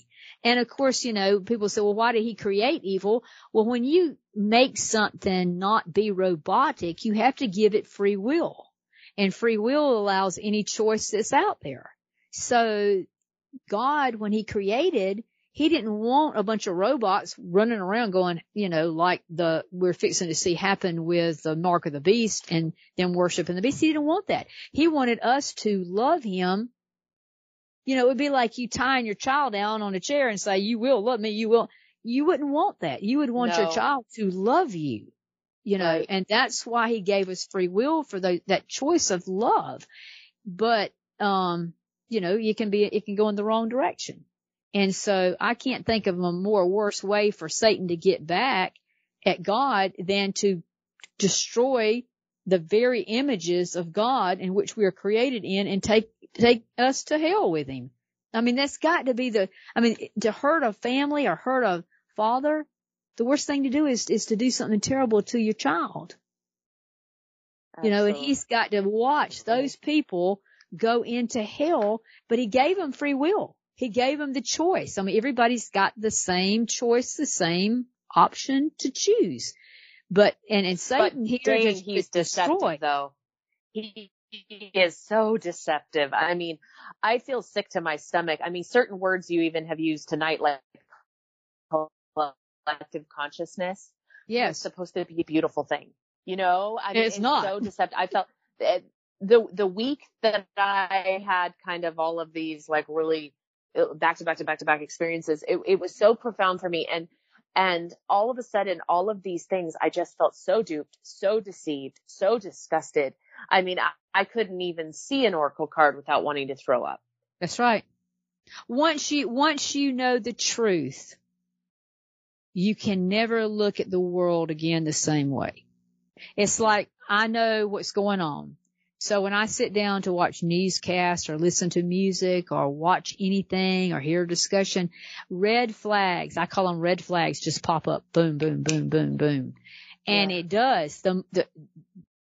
Really, I think it's Solomon that wrote in the Bible, with wisdom comes great sadness, because you get to see, my gracious, alive. And you're trying, like what I do, I'm trying so hard to make people realize what's happening so that they understand their greatest asset is their soul, and that it's not worth giving it up for anything. You know, money, power, of sex, drugs, whatever. It's not worth losing your soul for all eternity. It is your greatest asset. And that's the one thing that Satan wants. It's your greatest asset. He doesn't want your money. He doesn't want anything. He's going to use all that to flatter you and get you to come with him and turn your back on your Father in heaven. And, you know, I can't imagine in hell forever knowing you had the chance to do something different and you chose to follow this thing that's going to eat on your flesh, and you can't die. You cannot die. And you're immortal. You can never die once you're brought to that, you know, judgment throne. You'll never die. And people don't understand, even when you die before you get that resurrected body, you're already in torment, because you can look at the parable of Lazarus and the rich man. Clearly, that was told by Jesus in the New Testament. Lazarus, you know, the rich man was begging Lazarus to Father Abraham, let Lazarus dip his finger in water and cool my tongue. I am in fire. Well, that means he was being tormented in the spiritual body with his soul. Because they weren't resurrected into the immortal bodies, but that means that you're going to be in an immortal state for all eternity, either in heaven or hell. Heaven's going to be a beautiful place, but hell, can you imagine forever? With the worst people forever? I mean, people that you partied with won't be too much fun. Right. You know, you'll be going like, hey, Sally and Joe, I'm sorry that, you know, I led y'all down here, but I bet you won't be liking Sally and Joe if you end up there with them. How much time realistically do people have to get right with God? I think you need to be right. I think you better be right now, because there is nothing that has to come to pass before the catching away. And you want the first boat out of here, because everybody else is left. You're going to die, or you're going to be connected if you take that mark. But you'll have a choice. Those who have taken the vaccine that might be listening to this podcast, there's hope for them, because they just don't have, they can just refuse the mark. That's right. But you're probably going to have to die, is what I'm saying. It's going to come down that either you take it or you die. And see, the bad thing is with this, they got you prepared. They got you in a situation right now. Most people went out and got the vaccine because we had been locked away from everybody, from our families and whatever. And so what happened was, well, now you need to take the vax so you can be with your grandchildren. You need to take the vax so you can see your mom and dad. You got to take the vax because you be with your best friends. Right. So when you're standing there and everybody's going, come on, take the mark of the beast. Don't die. Don't leave us. You're my grandfather. You're my dad. You're my mother. You're my brother. You're my husband. You're my wife. Yeah. They've already got you programmed with the vaccine. You know, you don't want to die. We don't want to die. We want to be with our loved ones. Listen to the loved ones and not listen and putting Jesus Christ first. You're going to lose your soul. You better put Jesus Christ first tonight and every day until he either calls you home in death or you have to refuse that mark and die, or hopefully, and I'm hoping, that we get a catching away before it gets to the point that we all have to succumb to death. But there's no way out except either and through for those the catching who have away. not been jabbed, Yeah.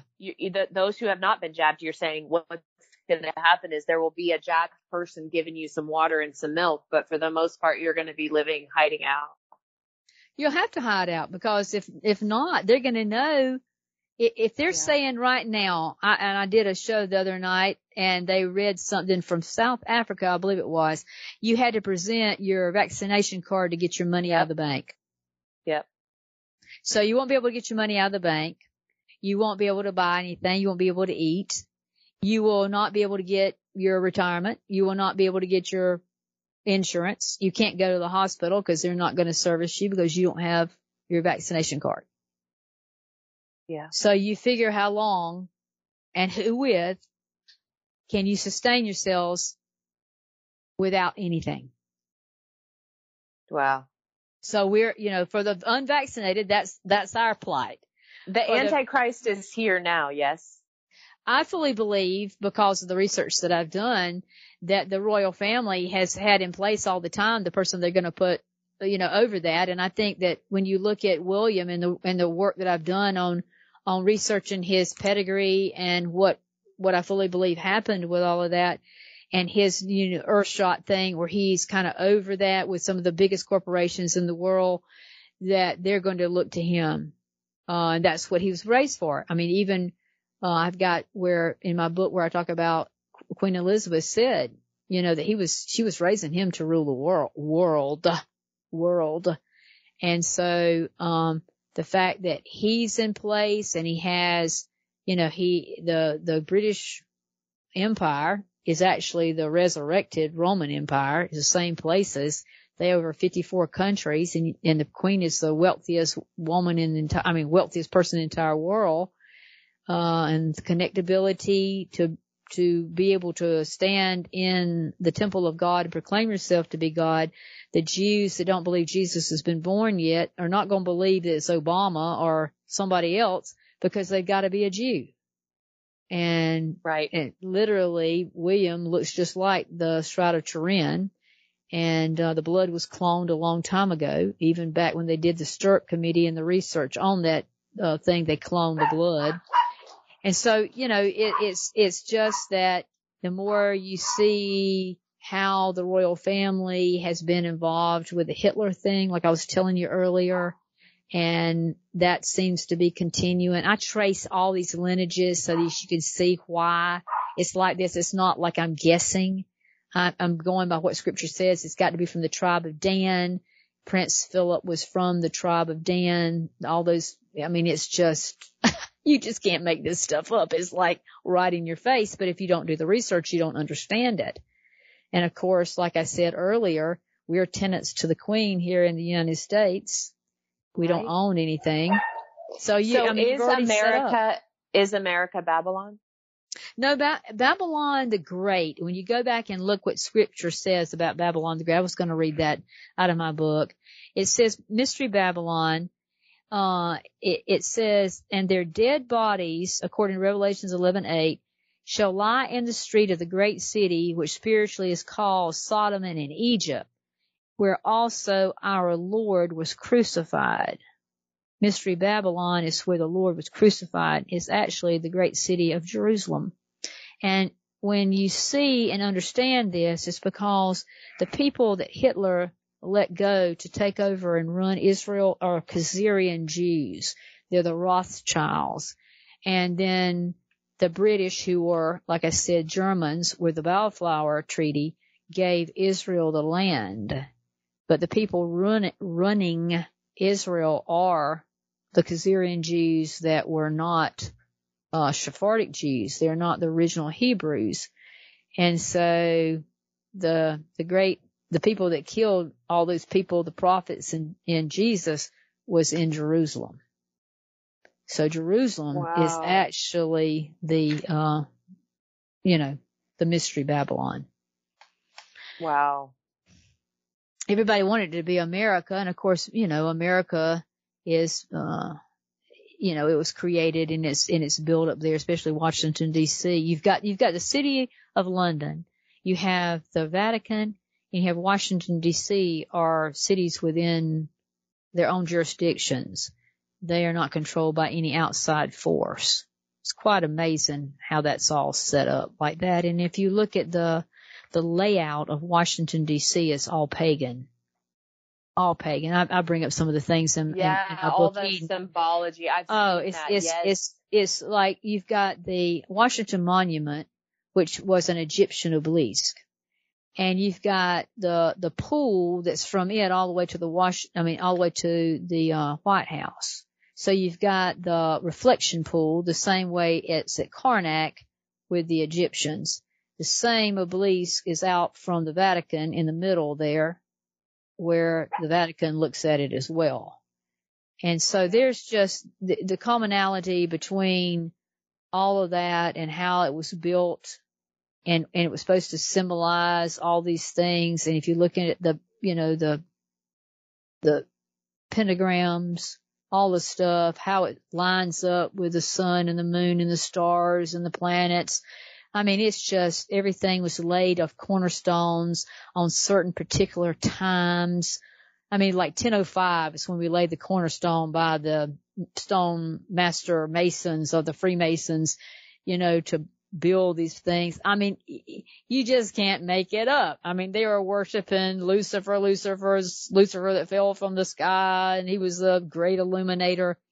All of it's built like that in Washington, D.C. And there's been a lot of books that have been written on that. And, if you're interested in it, all you have to do is Google that. And there's some really good books that show you the witchcraft behind, the layout. Well, that's what I was saying.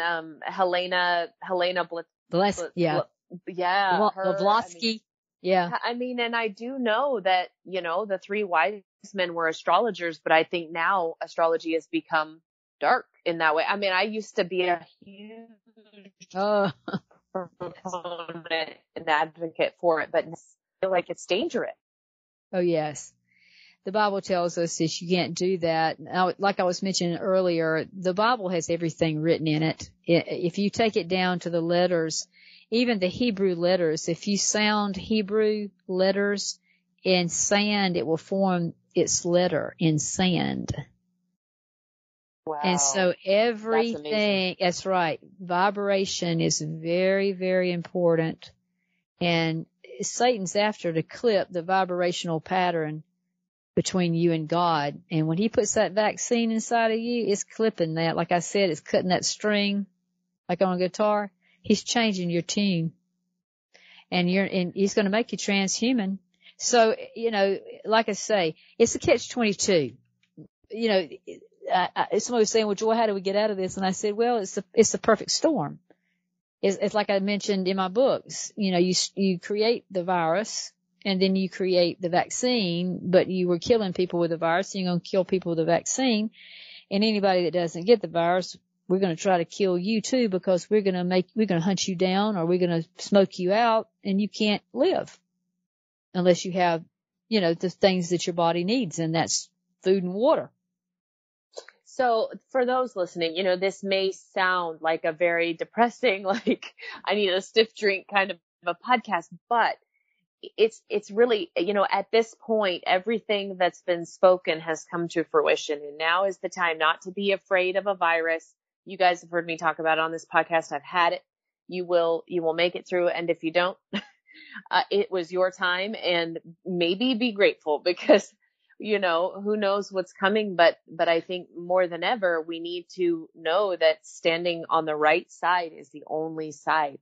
Yeah, that's the main thing. And that's why in scripture, they always said to be absent of the body was to be with Christ. And that even, the apostles and stuff wanted to be there. They were willing to die as martyrs. All of them did except John the Revelator, and he was boiled in oil and lived to tell about it, and on the Isle of Patmos.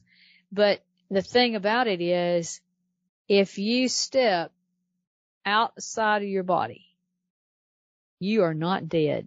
So if you think that once your body is laying there, that it's over with.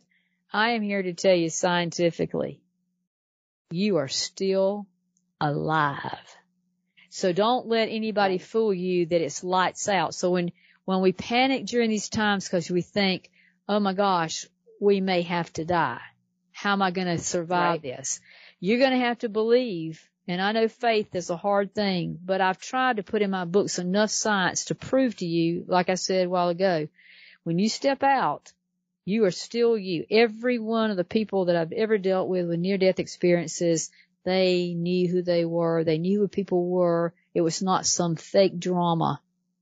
They literally, you look like yourself. You still have your consciousness.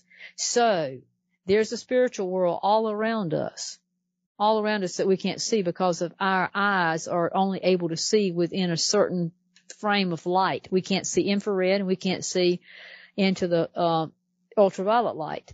But when we use other things, we can see in those things, and there's things there under a microscope or a telescope that we can't see with our naked eye, but they're there. So you've got to know that scripture is 100% correct. 100%. It's been 100% the whole time. Bank on knowing that it's going to be 100% all the time under every circumstance.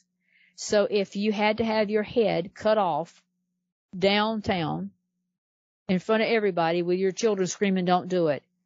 Know that the moment that head is severed, you will not feel it. You will literally be standing there in a spiritual body with your mind, seeing it and knowing you're still alive. So that the thing that comes out of this is Satan wants you to believe that when you're dead, you're dead. He don't want you to think you're going to end up with him and be suffering and be in hell for all eternity. He wants you to think when you're dead, you're dead. So he's going to offer you eternal life. If you just keep taking those shots, if you just do what the mark of the beast says, we're going to make you live forever and ever and ever and ever. Look, your flesh is not dying. He's going to promise you life on this earth, and he can't promise you life at all. But that's going to be his promise, and people will flock because everybody wants to live. Nobody wants to die. Nobody wants to die. Even the person that's doing suicide really don't want to die. They're either getting back at somebody they just can't deal with it anymore. They're really not wanting to die. But the thing is, you don't die. And that's what I'm trying to get out, is that whether you're in the body or in the spirit, you're not dead. And when God comes back to get us, if we're caught up, we're going to be changed in that body instant. I mean, like in less than a blink of an eye. Your body is going to go up into the heavens with him, but you're going to have your body with you. It just won't be left here. But those people that die between now and then, and they're with Jesus, when they come back at that catching away, you're going to get that body back, and you're going to be fully immortal with your physical body, your spiritual body, and your soul. And it stays with you forever. It's you. God created it. God can put it back together. That's what I'm telling you. Every people don't understand that every cell of you is a holographic you. There is another you, and just think about the millions of cells that you have been shedding off of your body since the day you were born. They're everywhere. Wow. So you can be put back together, even if you were burned up and eaten by a whale or whatever. There's pieces of you that, like the valley of the dry bones, can be brought back together, and in an instant, you will be rejoined with a physical body that becomes immortal. So it's not, I think that's the thing where people think this is the worst thing that could be happening. Yes, it is the worst thing, but what it's bringing about is the day that we will never cry again. We will never be sad. We will be with Jesus forever and ever. And even if we serve during that 1,000-year reign, we are in an immortal body. We will not die. Now, there will be people who will die that are still in their mortal bodies because they were born as such. But the moment of their death, if they have been following, they will be given, eternal life.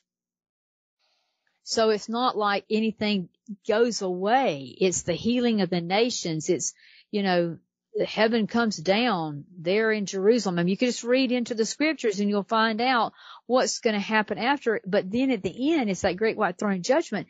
And then those people that have been in hell because they didn't get to enjoy that 1,000 year reign because they've been in hell. So he's going to bring them back up for judgment along with the people that went through the 1,000 year and chose to follow Satan. They're going to stand there in their immortal bodies. Wow.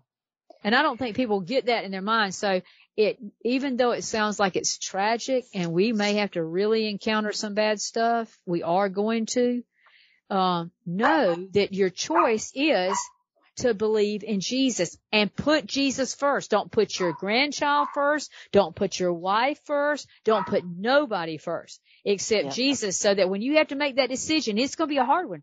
Because if you never had a gun at your head or going to have your head cut off or whatever, and you've already given in to having a vaccine that you didn't check out because you wanted to see your grandchildren, be on the lookout. Satan is going to use good. Remember, his tree is good and evil. He's going to use something that looks like good to take you and your soul straight to hell for all eternity. And it is not lights out. Right. And that's the thing. Be vigilant. And scripture tells us, be like the serpents. Discern. Be as wise as serpents. Know your enemy. Yep. It's time to use discernment. If you haven't already, it's time to start right now, right this moment, and say your prayers. Yes. Keep your lamps lit. I think that parable is one of the greatest parables ever about the 10 virgins. Yeah. Because they were all virgins. They were all good.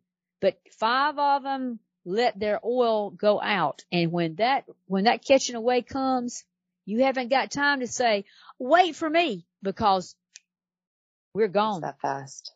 It's that fast. And there will be people going like, what happened to all these people? But because the mark of the beast is so prevalent, they'll be locked in that beehive mind and they will not even miss you. They will not even know that you are gone. Wow.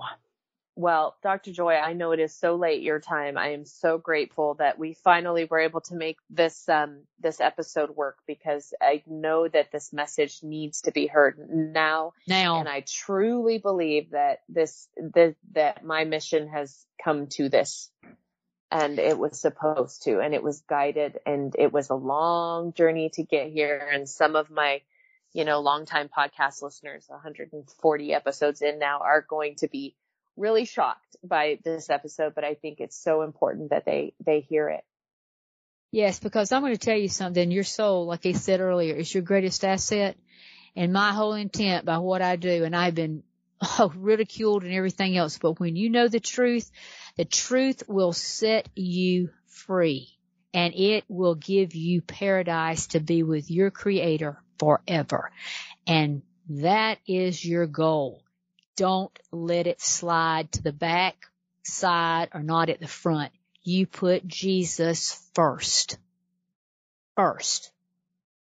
And I think what I'm most grateful for is your knowledge is so expansive, and you've done so much research that, you present in a way where I think people who, have been in other mindsets can really resonate with what you're saying. Historians, scientists, New Agers, I think a lot of people can resonate with what you say because of the very, all the many different ways that you're coming at it, as you described earlier in the podcast. So thank you so much for shedding some insight onto an absolutely crazy, wild, and yet incredibly beautiful time in the existence of us. Yes, I'm sure that John the Revelator would have liked to have seen these days that he told us was going to come to pass 2,000 years ago. Absolutely. But we are living in that days. Those days are here. So the takeaway is get right today. Get right now. If you're listening. Get right now. Yeah. Get right now.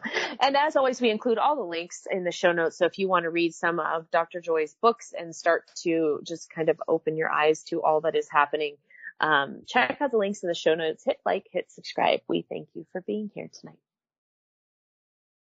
This has been a Be You, Find Happy podcast. For more inspiration, check out the links.